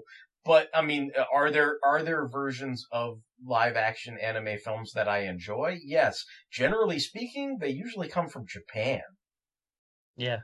Like that Space Battleship Yamato. Yeah, like that is an excellent adaptation of Yamato that's in live action. Like, I guess the honest answer to your question is, as long as it's not made by Hollywood, I would probably be a little more excited about it. or filmed in Canada. Right. Yeah. Wow, great game, Yamagata. That was a sweet home run. What can I say? Sports are my anti-drug. No time to talk, guys. Evil scientists and wrinkly children in flying chairs are holding our friend Tetsuo captive and performing experiments on him. And the prom's tomorrow. Now we're gonna go and show those douchebags they can't mess with us, or my name isn't Kaneda. Washington, Sawyer, Finn, Bush, Cheney, Pamela, Anderson, Lee. True dat, yo. True dat, y'all indeed, inevitable black gang member. We're with you, Kaneda. Now let's ride our bike safely under the speed limit straight there. Are you ready, talking bike? I was born ready, Kaneda. Let's ride. And somehow, I had a feeling things were gonna turn out all right. Leonardo DiCaprio is Kaneda. Yeah, I mean, Daniel Day-Lewis! Leonardo DiCaprio! well, yeah. I mean, I would watch it even if it sucked, but I mean, do you think that would think that would bring Daniel Day-Lewis out of retirement? You'd be like Tetsuo, you know. but my bar I always set for Western anime is Dragon Ball Evolution. Huge franchise, huge fan following, and the movie is just balls. It is terrible. So I wouldn't have a lot of faith in it. I would just be like, they're gonna make like, you know, Kaneda like, you know, like fucking Leonardo DiCaprio, or they're gonna make like, you know, Tetsuo like fucking the fucking kid from Napoleon Dynamite or some shit. You know, since studios are desperate for a successful franchise, I could see someone going, hey, why don't we make a series of Akira films and adapt as much as we can and try and squeeze 6 films out of this or something? Like, I could see that happening. Them trying to make it like a Harry Potter kind of franchise. Yeah. Where it's like seven movies later, and then, you know, you start out with some poor little kid who's like 13, and by the end of it they're like 23, and, you know, at first like you'll be put in jail for wanting to bang Kaori, but then by the time the 7th movie comes out, like everybody's like, oh, she's totally legal. Like, yeah, I could see that happening. Remember, send your angry emails to fanhospodcast. Hey, I don't even think they have to. Like, that was said with total indictment in my voice. So I don't think I need to worry about any angry emails on that. And if I do, go fuck yourself. So, yeah. but interestingly enough, on that note, Akira has done amazingly well as far as surviving. I was completely wrong on Lupin the Third. You know, Derek has told me it's been a thing in Japan for a long time. You know what's interesting is there are 2 live-action Lupin the Third movies, and I've only seen one of them, which I kind of like and own on DVD, which is like from the 70s. And then me and Justin were both sort of lamenting the other day, we have yet to watch the most recent one, which was, what was that, 2014, 2015? I don't even know. Yeah, I forget which year. It was fairly recent, so. Yeah. Huh. Yeah, but I mean, like, you know, obviously I was not, you know, schooled well enough on that as far as my knowledge, but like, as far as I know, feel free to educate me. But Akira, besides the film, the original manga, there have been updates, there's been remasterings, there's been new dubs, but I think they just have left it alone. Do you think there's an audience for like some new, not even retelling, but like, you know, a revamp, like, hey, here's Akira. Remember Akira, kids? It's back in POG form. I know we've kind of said our piece on live action type stuff, but I almost kind of feel like how they treat James Robinson's Starman. Like, I kind of wish, like, you know, it's just like, all right, they told their story about Starman. I just assume them not bring it back or take them out of the mothballs, or you know what I mean? Like it was good, it was awesome. This is good, this is awesome. You know, maybe it's best left alone. Like, you can't capture lightning in a bottle type thing. You know, like, especially you're cool with like them coloring the manga. That's fine. It's still the original thing. Do something cool like that, but don't retell it. I've got to say, not only am I cool with them covering the manga, like, I gotta say, Steve Oliff's colors and then Joe Duffy's translation on this stuff, like, this is Marvel Comics doing it, basically. Like this, that exponentially increased my enjoyment of reading this. Like, I know there's plenty of, you know, hardcore otaku or whatever they want to call themselves, you know, fanboys, where it's like, you know, only read it in black and white, you know, only read it from right to left and all that stuff. Yeah. I think there's something that's kind of missed by, like, you know how much work went into, like, mirroring this stuff so we could read it like we read American comics, like that it could be colorized like we're used to seeing, like, I mean, and the way it was translated, and it went through, you know, not only the author, but like the, you know, I guess the studio, and it goes to, you know, I think it's Kodeshna who published, you know, Young Magazine, you know, like those, you know, that company, it goes through this whole process of, you know, it's like getting like a Lucasfilm Limited stamp on something, you know, it's got to be, you know, it's not just like George is like, oh, okay, you know, Jabba the Hutt. He's not Jabba. Okay, spam. It's like, no, it has to go through like this whole like gigantic process. And I'm just like, maybe it's like, diecast shit. It's like a lost fucking art to like literally translate manga, make it be readable from left to right and colorize it. But anytime there's that instance of it, like I go gaga over that shit. Like the Fist of the North Star thing where, it got canceled. It didn't have enough interest because it crapped out eventually. But there's a Fist of the North Star that was like pretty much painted. Like, I mean, anything that's like what that. You're talking about? Yeah. That's colorized and they make an attempt to sort of make it, I don't know what the right word is. I feel bad if I say palatable, but make it kind of pleasing to the eye, congruent with expectations of a Philistine like myself who likes colored manga and colored comic books as opposed to just black and white line art. Like it just makes it totally like this great experience to read, and I'm so happy that exists. That this was a big enough deal that they went to those extremes to bring it over to the States. Well, I mean, I'm looking at like Justin's avatar, and the coloring. The artwork is already really amazing.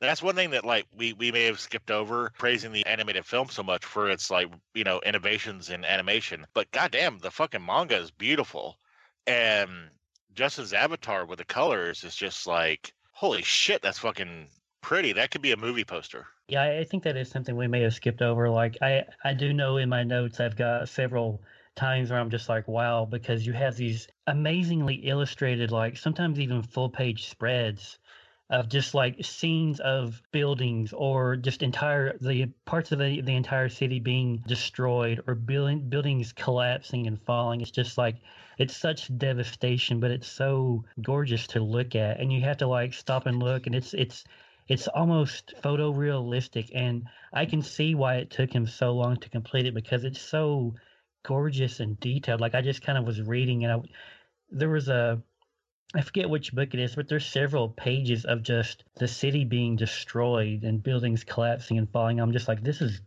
gorgeous. I was just kind of flipping back between those pages for a while. I was like, this is amazing. I really like the aircraft carrier being destroyed. I thought that was a really good image. Those are some real good sequences too, where like Tetsuo is on top of like a jet and they're firing at the jet, and like that's some really good sequence and some really great art too. Speaking of that, I must confess I have no idea which came first, but that sequence where Tetsuo's like, the moon, my lord, and he goes up and like puts a big fucking crater in the moon. Like, it's like that's the Seriosaurus version of like Master Roshi and Piccolo like blowing up the moon and stuff, like where it's like you're like, oh holy fuck, like he literally like blew up the moon and now like tidal waves are like crashing into naval aircraft carriers and all kinds of heavy ass shit is going on because of the the tide connecting to the rotation of the moon and all that kind of stuff, and you're just like, this is,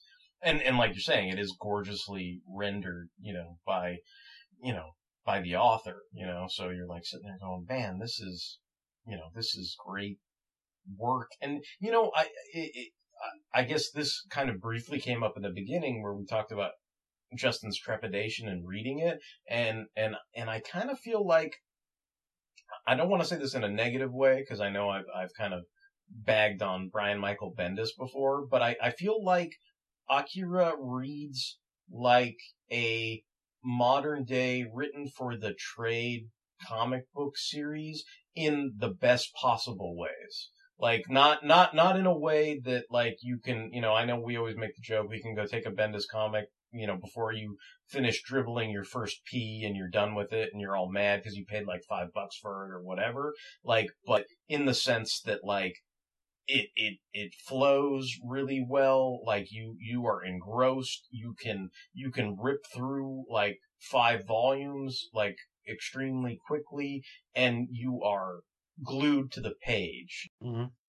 I've been even more than Justin, one of the biggest like poo-pooers of like, God, this is long, because you didn't pick on me about it, but I was like, Derek, Akira's so long. And you're like, Tony, you don't have to do it. I'm like, no, we're gonna do Akira. And the way I got around that in my head was like, at least he's not making us read One Piece. So, you know.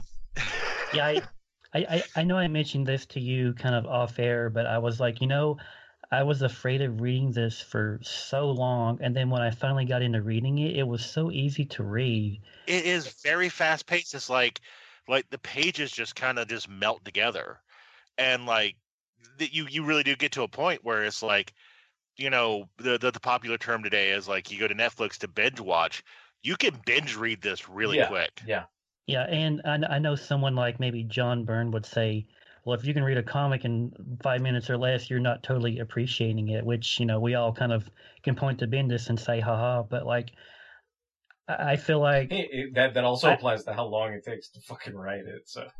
Yeah, like, I feel like I could read, a book, have a firm grasp on what's going on and look and appreciate the artwork, and I could move on to the next book, fairly quickly. Like I feel like I took in everything, and when I did that, like for the first few books, I was like, man, I'm really burning through these, and I was kind of like, wow, I was, like I was telling Derek, like I was so afraid of this, and it's pretty easy. Like this is really kind of cool. This is, and this is again, this is not to be disparaging, but this is not from hell.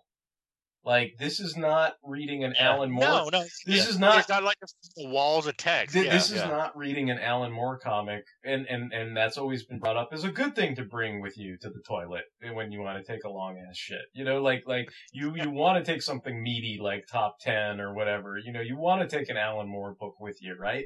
But this is not that. Like even though the size, even though it's touted, I think one of the reasons why it's touted at over 2,000 pages is not because it's 2,000 pages of writing per se, but kind of what Justin's talking about. It's 2,000 plus pages of gorgeous art where it's human beings, it's science fiction, it's landscapes and architecture and mecha and all that kind of stuff. I want to get every anime fan mad at me right now. I think the reason this would not be a good anime is because there's no filler.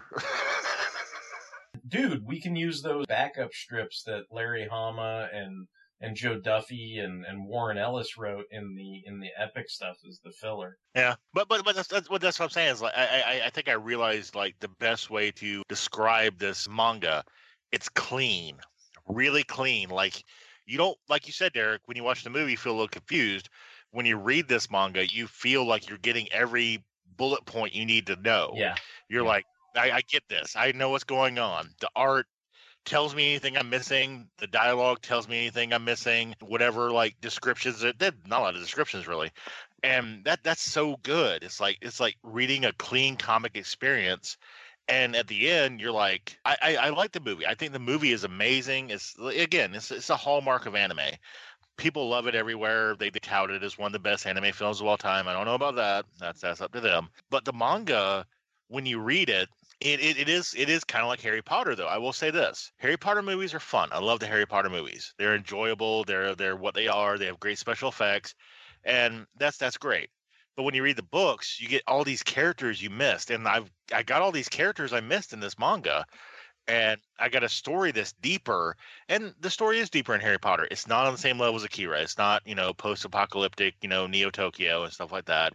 Not as heavy themes, but I got world building in this. The author built a world, and you get engrossed in it. Having now read the manga, the way I feel about Akira is kind of the way I feel about Dune, and maybe Derek will get where I'm coming from. It's like I feel like the original source material is really fantastic, and I feel like in the 80s we got two really good films that really tried to capture the best of the source material but kind of ended up going their own way. And now there's talk of making a new Dune movie, and there's talk of making a live action Akira, and I kind of feel like maybe they shouldn't. Maybe they should just, leave it alone. Let it be.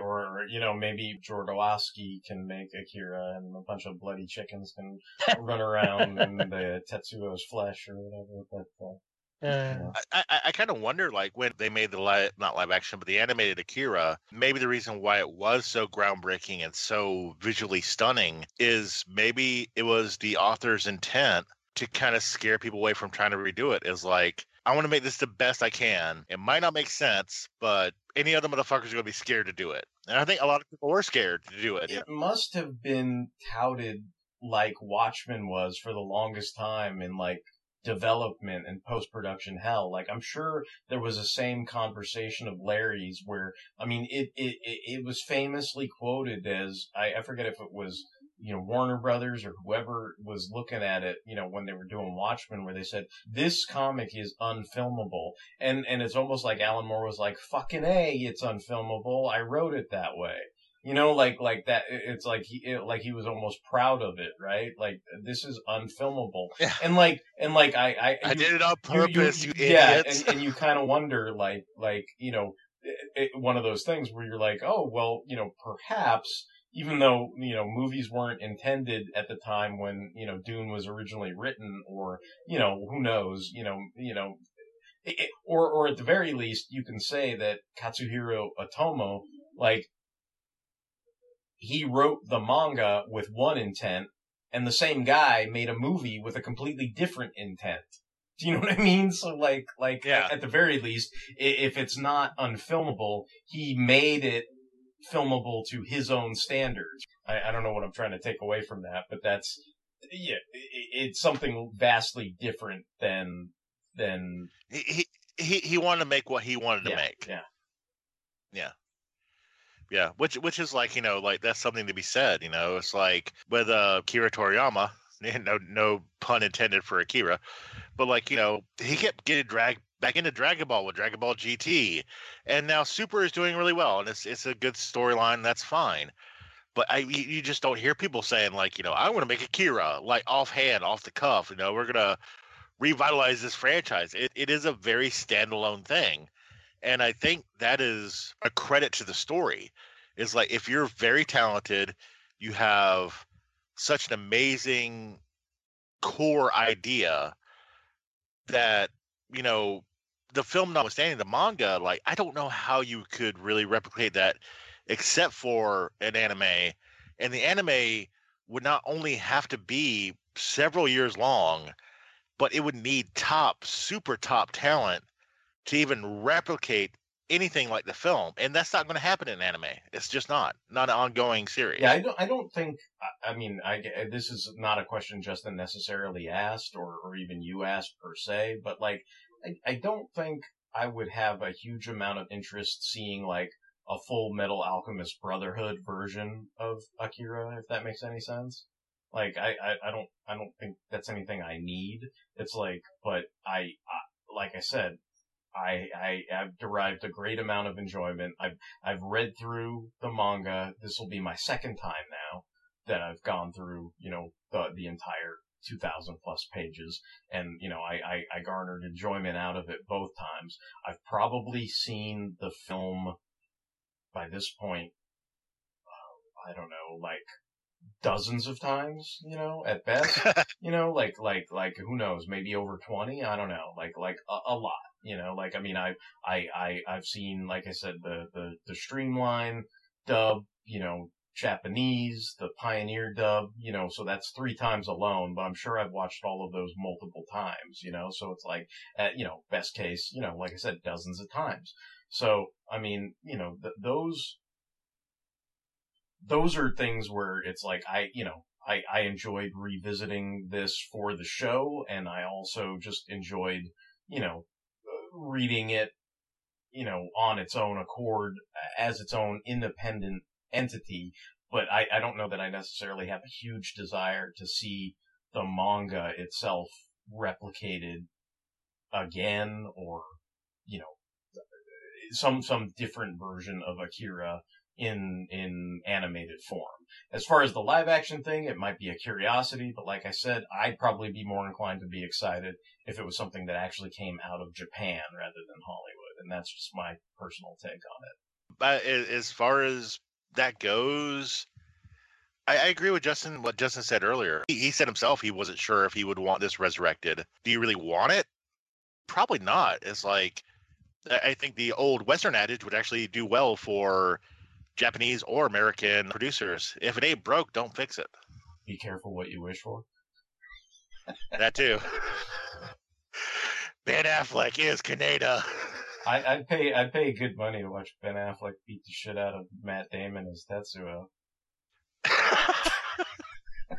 I was going to say, like, in reference to maybe like a live action version, I want to say, but someday we ought to be able to. Because it has already begun. When I referenced One Piece earlier, I the more you know, rainbow over my head. If you're scared by this, like me and Justin were, I was scared too. Like, so many volumes, so much, like, potential information. It's really not. It's a story. It doesn't kill you with, like, fucking exposition. It doesn't, like, make you learn everything. It makes you want to learn what's going on in the universe and makes you, like, it makes you enjoy it. And I'm not saying that, like, in a forceful way. It's like you want to enjoy it because it's so, like, compact in the storytelling. It's, like, fast, fluid. You get the ideas. You see where the characters are going. You want to see where the characters are going to go further.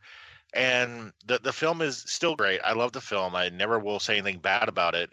But like Derek said, if you read the manga, you'll get a much better idea of what was trying to be portrayed on film. And it was just condensed. They had to condense it for 2 hours.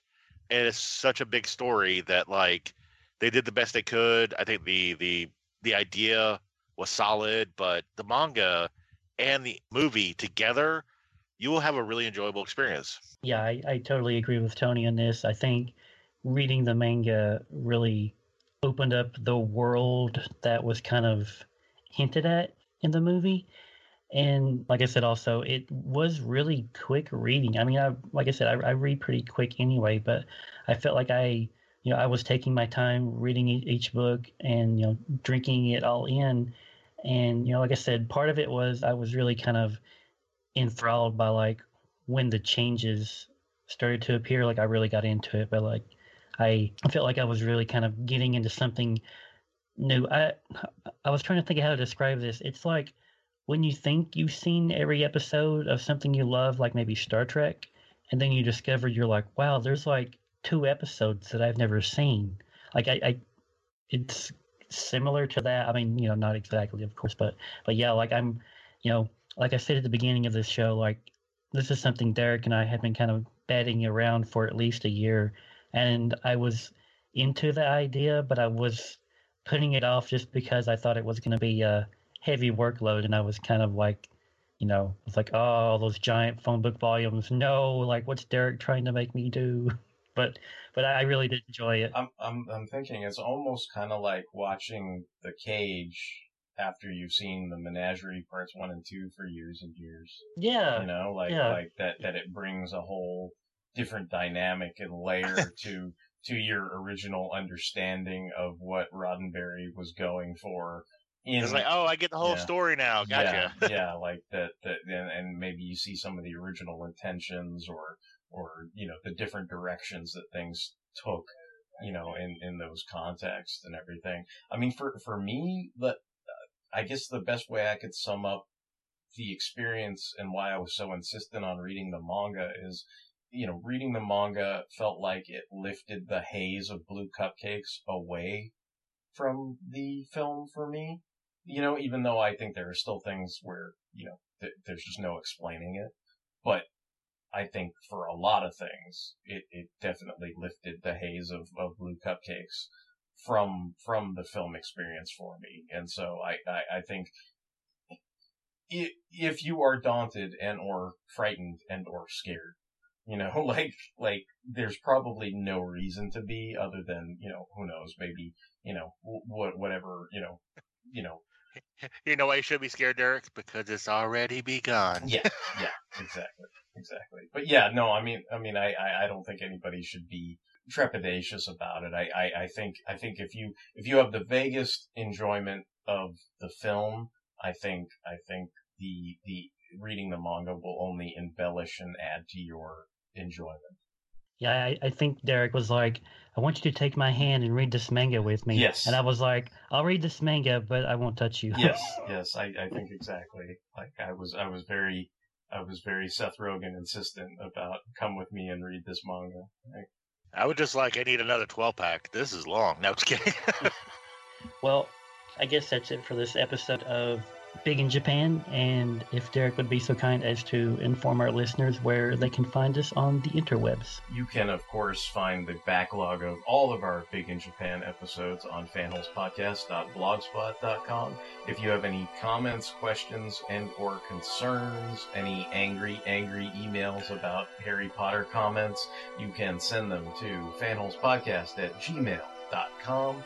In addition to Big in Japan, where we talk about anime, we have plenty of other spin-off shows on the Fanholes Network. We've got Toku Thursdays, where we talk about Kamen Rider God. We have Mobile Suit Mondays, where we talk about mecha and the Gundam anime. We've got Comics, Motherfucker, Do You Read Them?, where we talk about Marvel Comics, among others. We've got Sentai Saturdays, and we've got Fanholes Podcast proper, so you can check out all those related shows if you've enjoyed this one, and I think that does it. And this is Justin, signing off. This is Derek WC, because it has already begun. And this is Tony, and we totally didn't even get into the whole idea this was a World War II parable. I'm sorry, I'll shut up.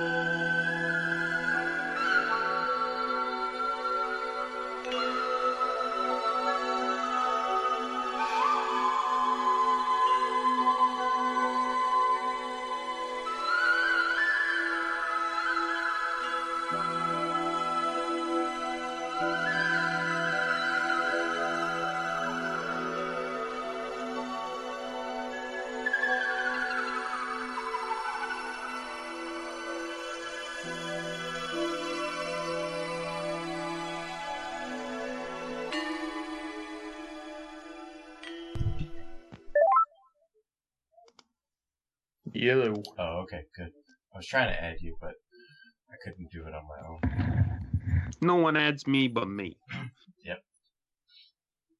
We were, I guess you'll have to listen to this someday, but we made a name drop of yourself and made use of the terminology rival fusion as it was most applicable. Cool.